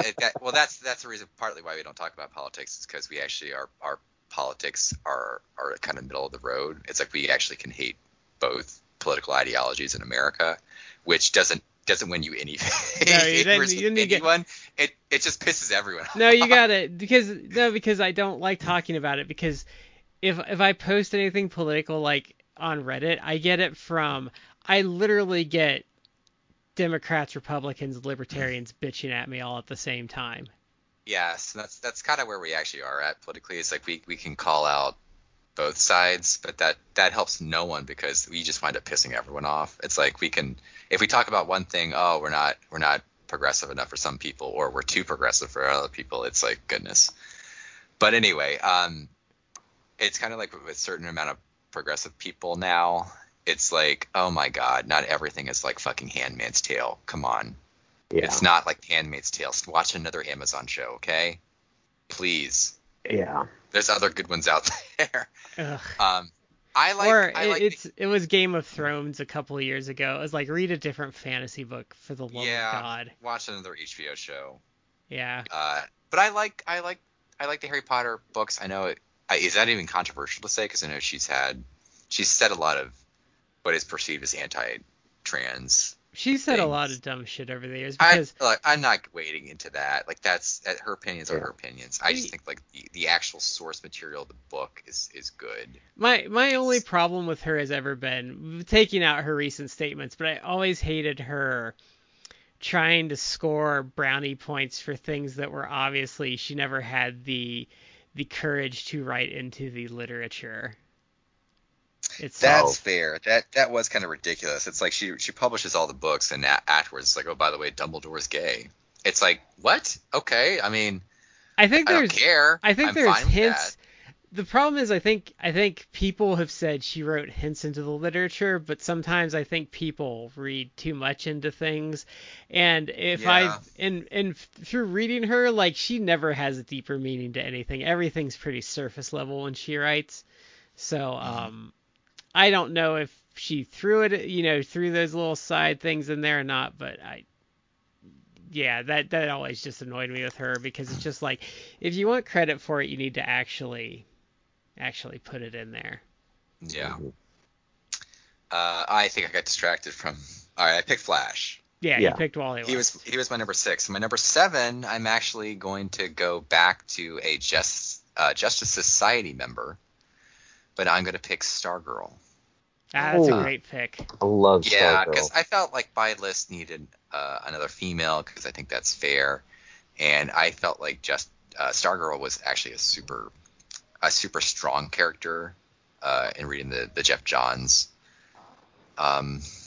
version. I mean, you would hope, because he originated the character, and she's kind of based on his late sister. But Yeah. I felt they did a ton with her. I felt this is one of the highest compliments I can actually say to a character, is that she actually had a lot of growth, and Yes. that's a lot of things that sometimes it is hard to do sometimes in something like comic books, because some characters are literally decades old, and a writer may come in and they may have high aspirations, like, I'm going to do a different take on this character, and it's like, your take has probably already been done in the decades that this character has been written. It's easier to do with a character you have originated, I understand, but even so, it really is fantastic that he has this character and she actually progresses over the span of time.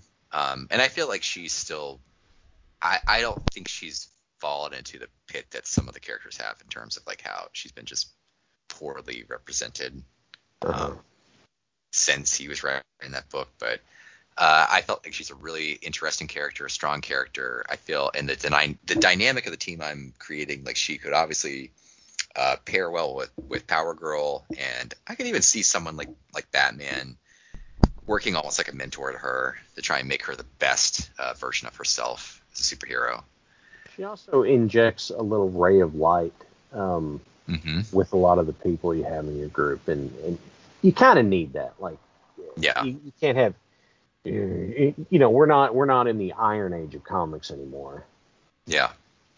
I actually feel really bad about myself, because I had the DC app for like a year, and I never watched the Stargirl show.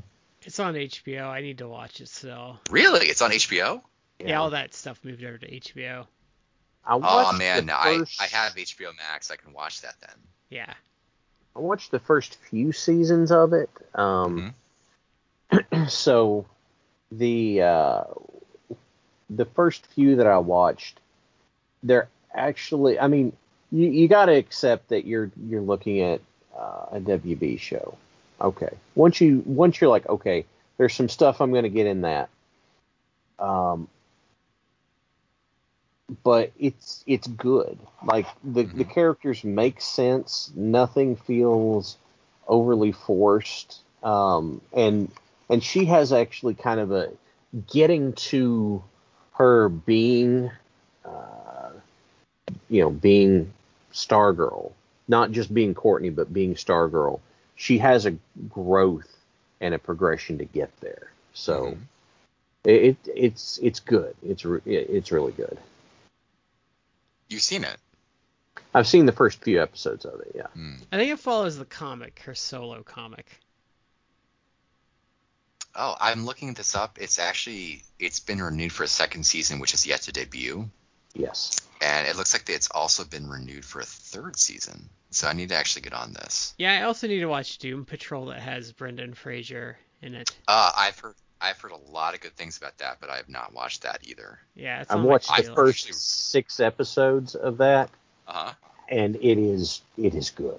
Brendan Fraser is excellent in it. I've heard that too, and I'm actually really happy, because a lot of people actually have expressed affection for Brendan Fraser. If you actually study the guy's real life, like, he's had some heartbreak, so he's kind of going through like a career resurgence, and Yeah. I am very happy about that because he seems like he's a good guy.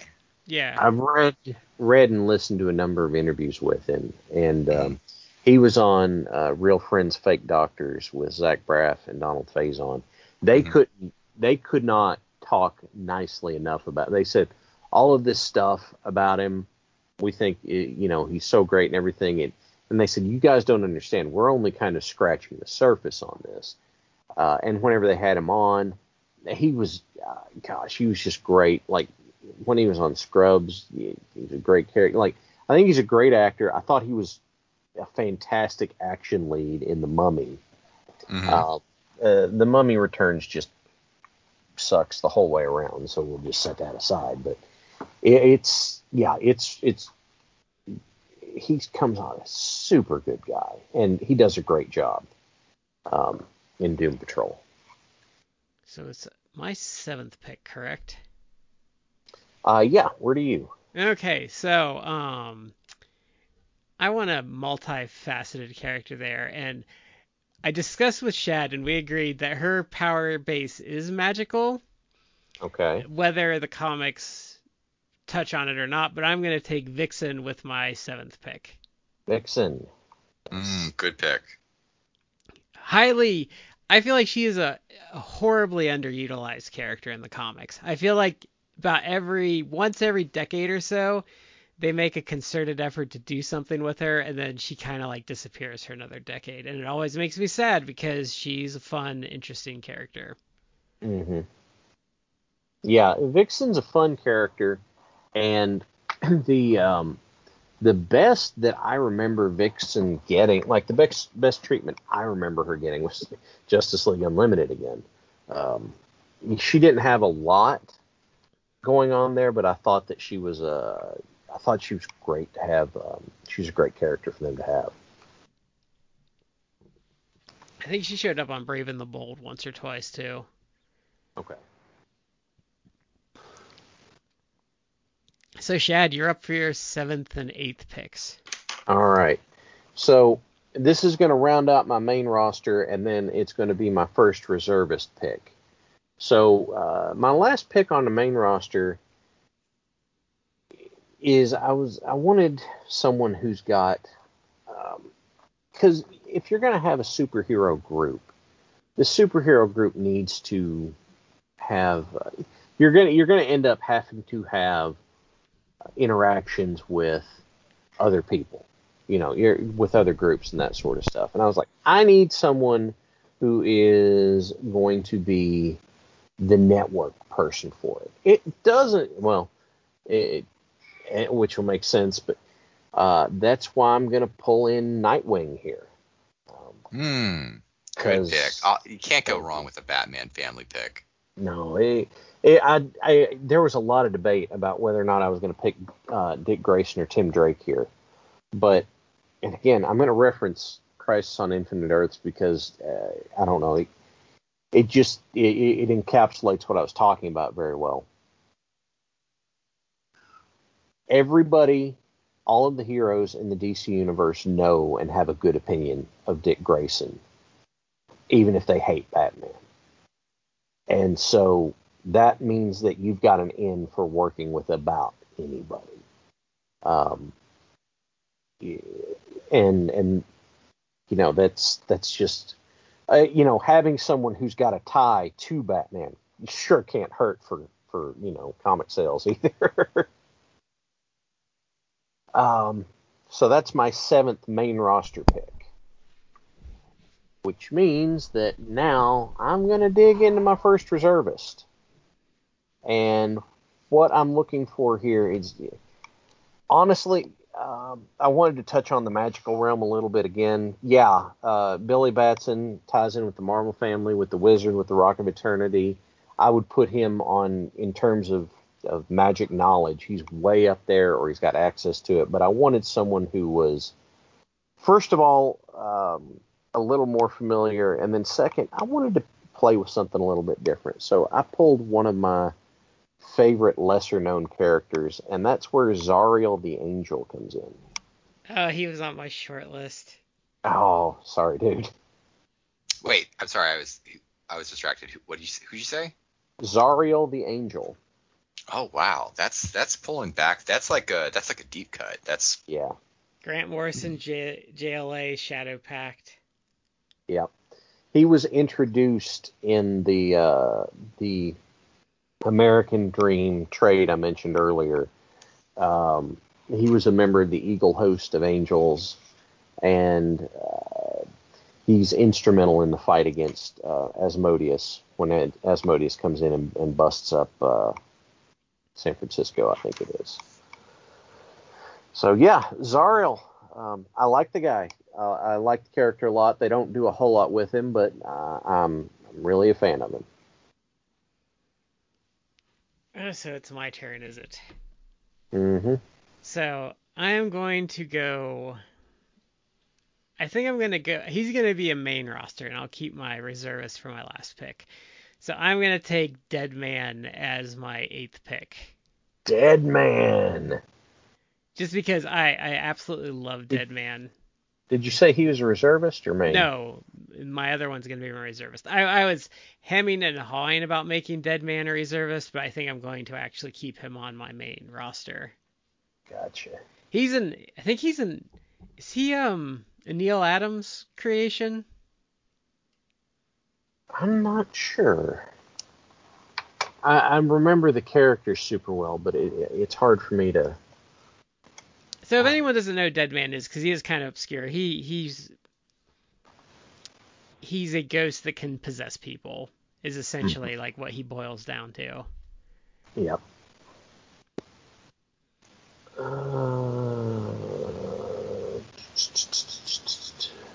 First appeared in 1967, initially written by Arnold Drake. No idea who that is. Who was tied in with the Doom Patrol. Okay.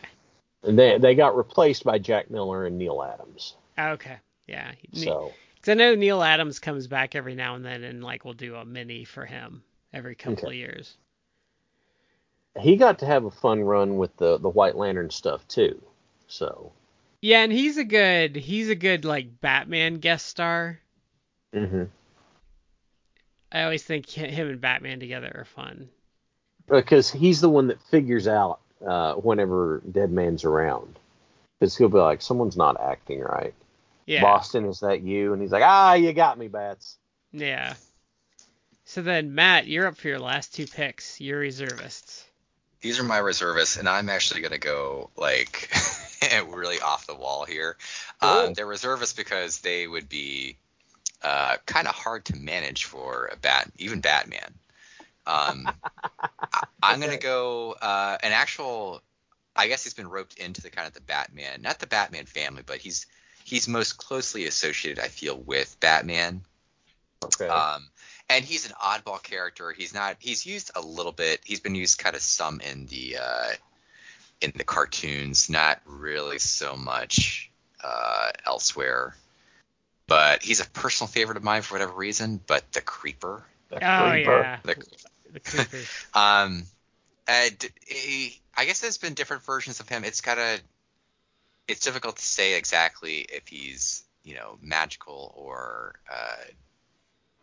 his powers are kind of science related. But I see him as kind of magical because I think the best version of him is like where his alter ego is kind of like a muckraking TV personality.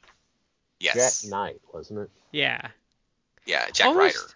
He's kind of like, if you want to see a 70s persona, he's kind of almost like a prototypical Rush Limbaugh. If like you wanted kind of like an idea of what he was like, or like who was the guy that had like the super popular talk show in like the 80s that was like the prototype for like the trashy Orton Downey Jr.? Yeah, Phil like kind of Donahue? like that. Yeah, he's kind of like that. Kind of like tabloid, kind of like sleazeball. Blowhard. I guess in some versions I think maybe they've kind of given him like a right wing bent, but not even so much. I just find him an interesting character because him as a superhero, it's almost like what if the Joker was actually a good guy? Yeah. He's just presented as like crazy and like off the wall, but heroic, and he actually does have superpowers. He has superhuman strength. He has superhuman healing to the point where he can take a lot of damage. And I don't know why they've associated him more with Batman, but I actually kind of like the pairing. He's a good foil. We sussed out. He's a Steve Ditko creation, isn't he? Yes, he is. Okay. He was co-created by Steve Ditko. So I've always liked the character. So having him as part of like a Justice League would be interesting. Again, as a reservist, he'd be a guy that maybe Batman brings in for if he needs someone that's kind of like off the wall, but could definitely like serve up some assistance there. And then I'm going to choose for my final pick a guy who is kind of in the same way, like a guy that Batman, I think the dynamic would be like Batman's really going to have to like kind of keep him in line and try and focus him on whatever assignment or goal that he's trying to accomplish. A guy who, the thing that I really find I think is underappreciated about him, but Batman, I think at least in one comic, presented him as potentially the most dangerous superpowered person on the planet, or at least that people don't really realize. Plastic Man. Plastic Man.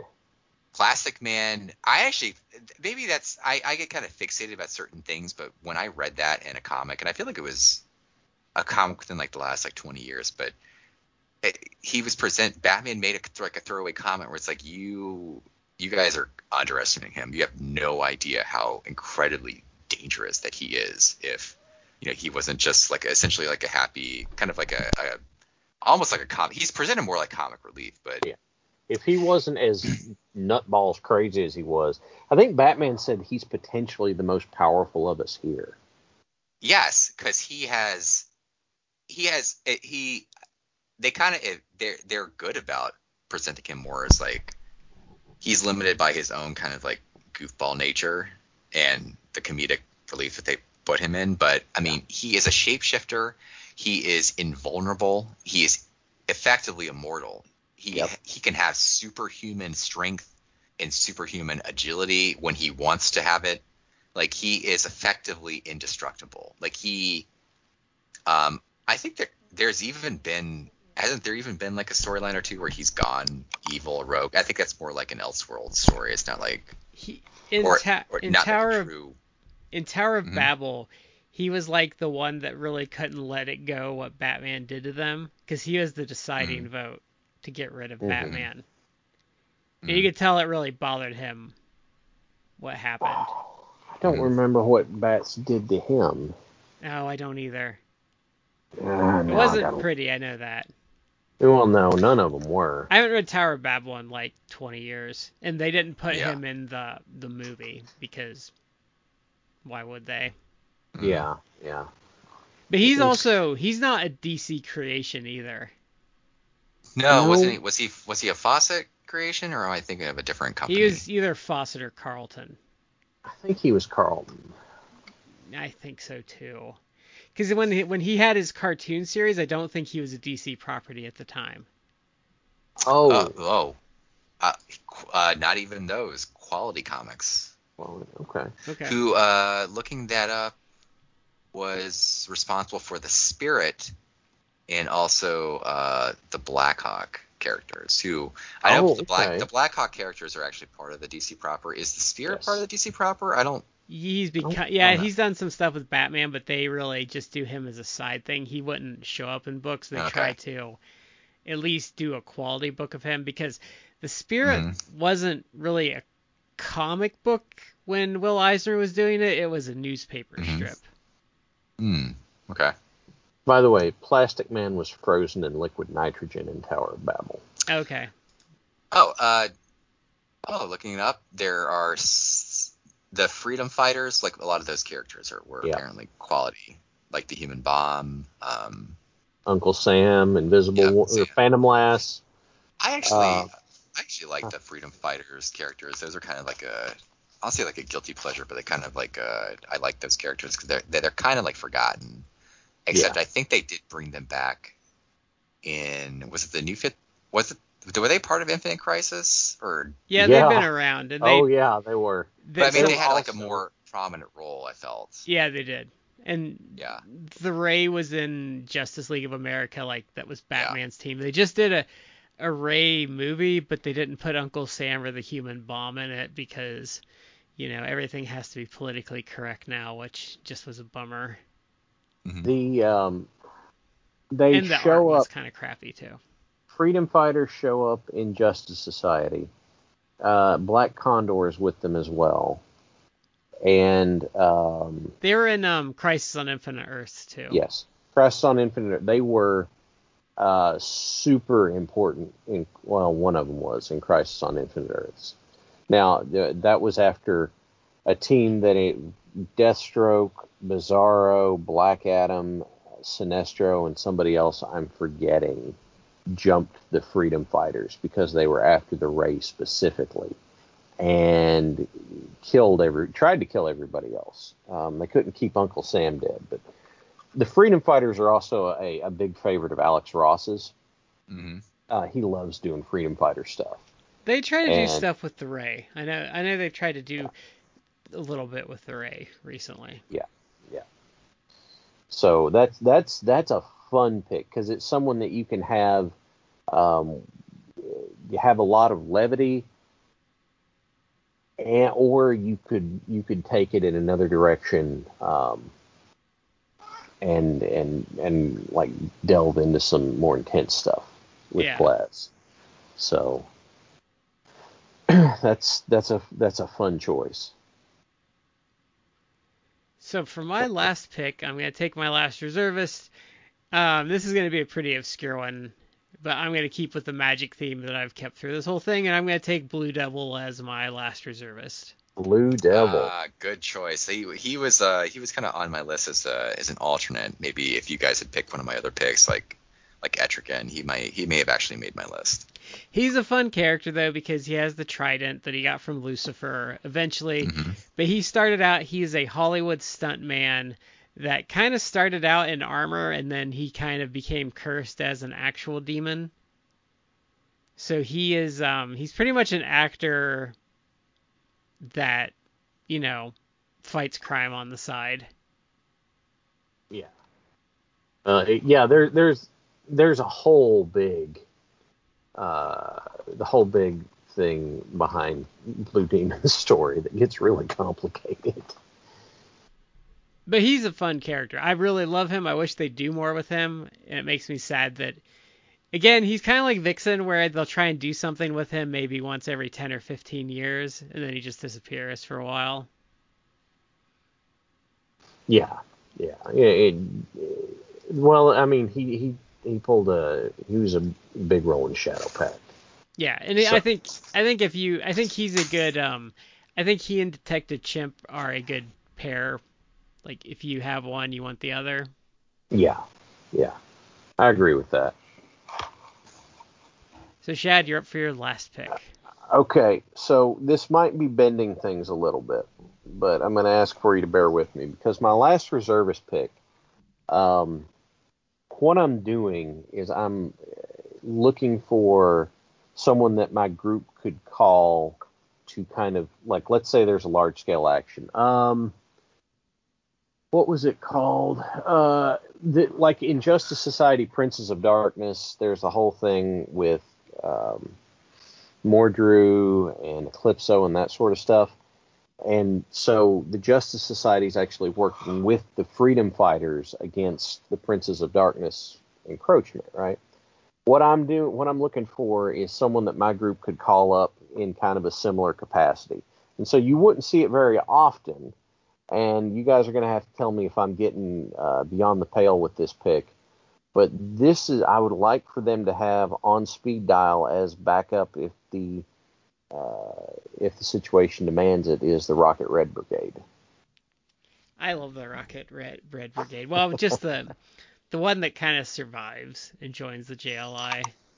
Yeah, well, you end up with they rebuilt out to a group.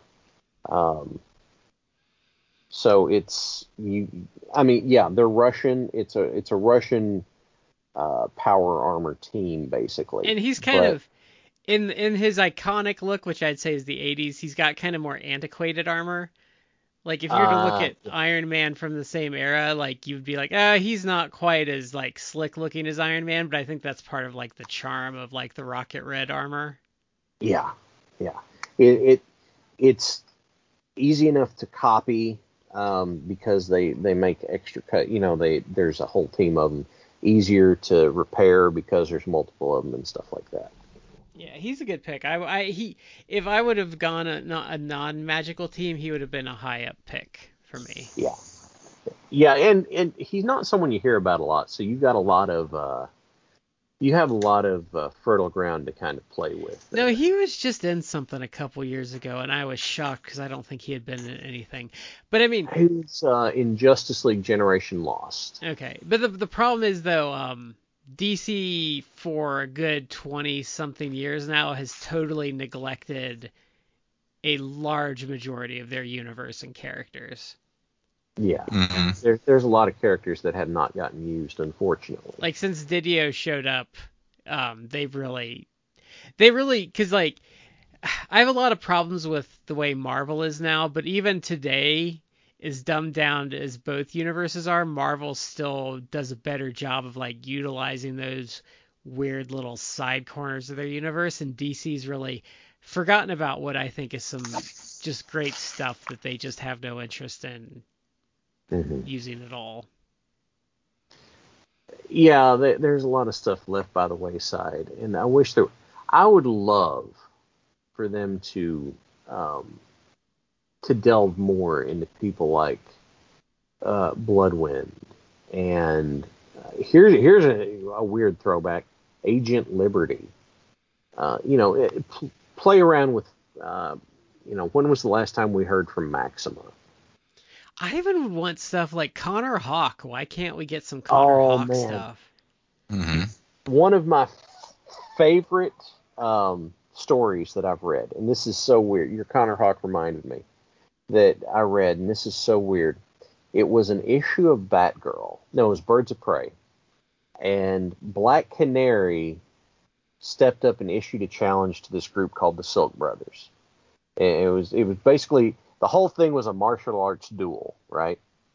And the people that they recruited, they were like, "Oh, it's just you. This isn't." And she goes, "No, I brought a team with me." And they look up, and like the Silk Brothers are freaking out because like, that's Connor Hawk. And like, that's Richard Dragon. What are we doing? It's like, no. We outnumber them. Except Black Canary never said, like in the background of the shot, you see this plane going over, and what she was doing is one of the Blackhawks was a member of their team, but since they didn't realize that was, she said, you counted wrong. And so when it blew up the ship, they're like, oh, no, never mind. We'll call it a draw.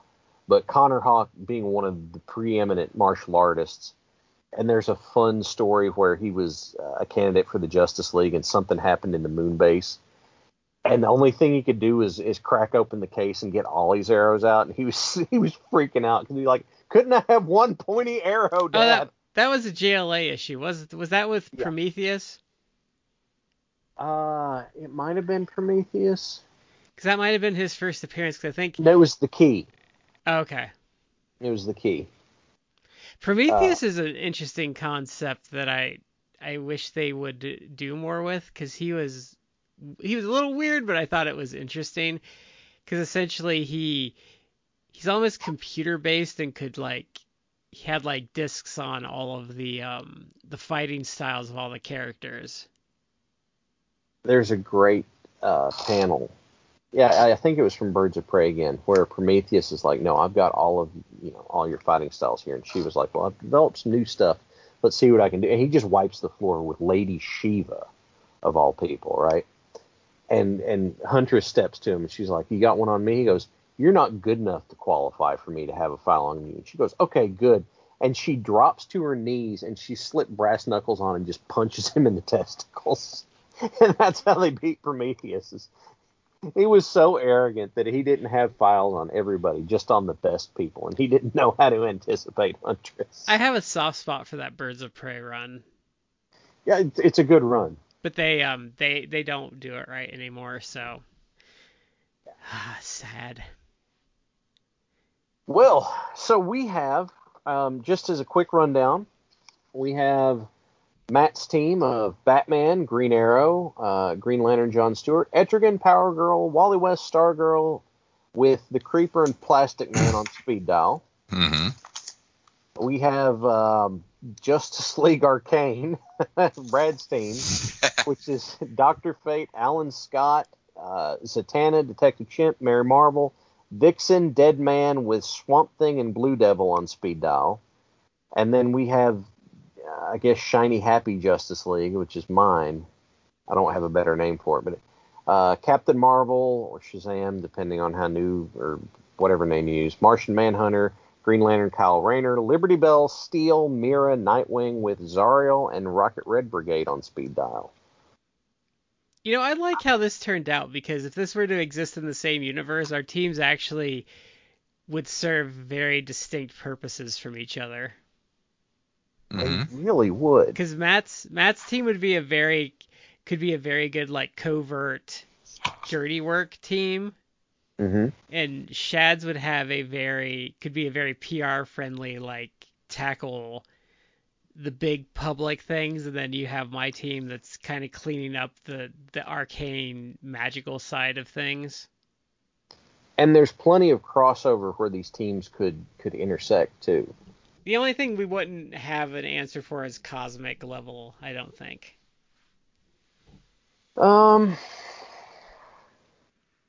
Shad's team would probably be the best cosmic squad. With Captain Marvel, Martian Manhunter, and Kyle Rayner. That's and maybe Zariel. Yeah, Steel wouldn't necessarily be terrible either. He wouldn't be terrible, but he'd probably be a little out of his depth. Yeah. Like, let's say we had a big cosmic level event. You know, all three of our teams coming together would make sense too. Mm-hmm. So that would, God, this could be a lot of fun. Yeah, Matt's almost has some touch of like the Outsiders in it. Mm-hmm. It's kind of like a mix of Outsiders and probably like Justice Society. Yeah. Yeah, I agree with that. They're very interesting lineups. Yeah, because I think Matt's team would eventually have like Katana, people like that on speed dial. I contemplated Katana, but I decided to have a more like upbeat pick with Stargirl. I didn't want to make it too Outsiders. Or Sure. You know who would also be a good speed dial one for your team is Cassandra Cain. Oh man. Yeah, I thought about that too, but then I was like, I didn't really want to include double Batman family people in there, because then it becomes almost too Batman family. But that would be a solid pick. Of all the Batman family, I feel Cassandra Cain would probably work out the best, just because if you could actually go in that whole like covert, not like Black Ops type of thing, but I mean she would kind of fill that role. Yeah. If Batman needs someone to like the like, I need you to infiltrate like a base or something like that while we come in the front door, like she'd be the role for that. I also think yours would be like Man. I also think yours would be like the storyline would be like Batman and Green Arrow are kind of like, hey, you know, Justice League, you guys are kind of too big picture. You're letting like the street level stuff go by the wayside. Mm-hmm. Like there's all this stuff you guys could be doing for the average person. I think kind of what would kick yours off. Like you seem like you would have, besides the covert stuff, like a more socially conscious group. Mm-hmm. Between Oliver and John Stewart And Batman.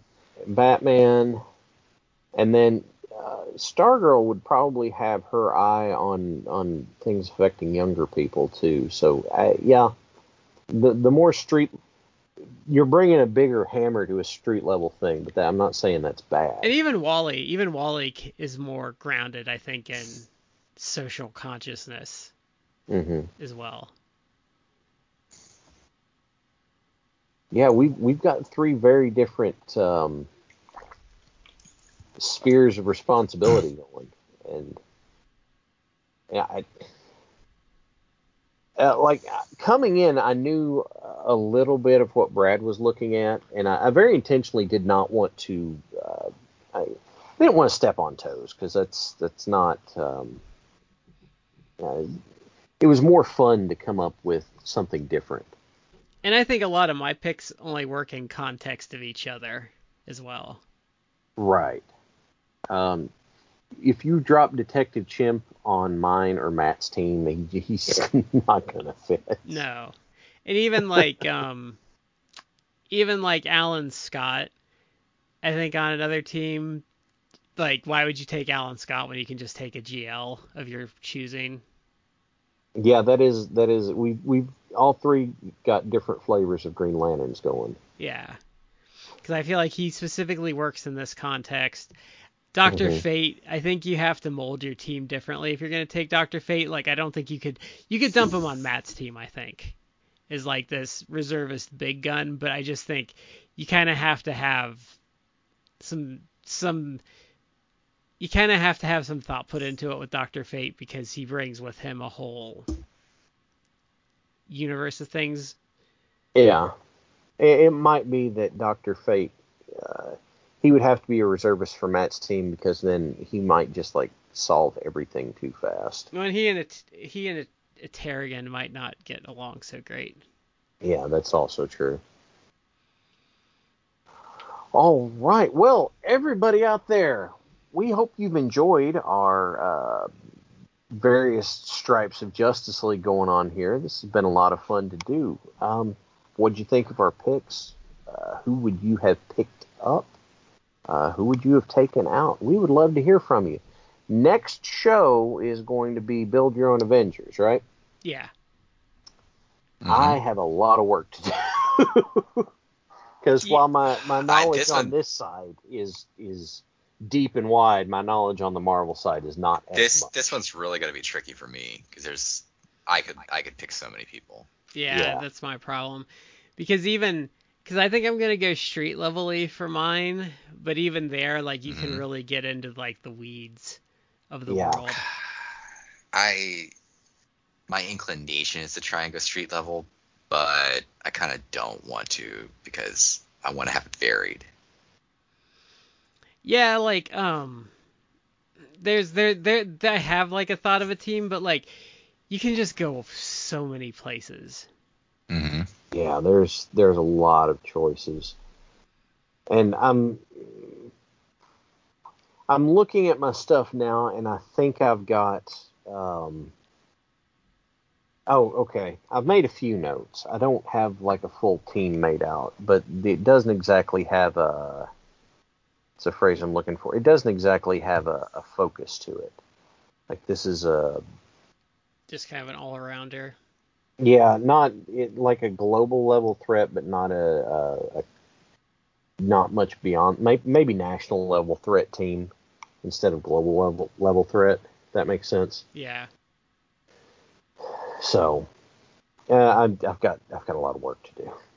But, all right, everybody, thank you for joining us for this episode. We would love to hear from you on social media, Twitter, Facebook, Instagram, and again, please the reviews on your podcast platform of choice.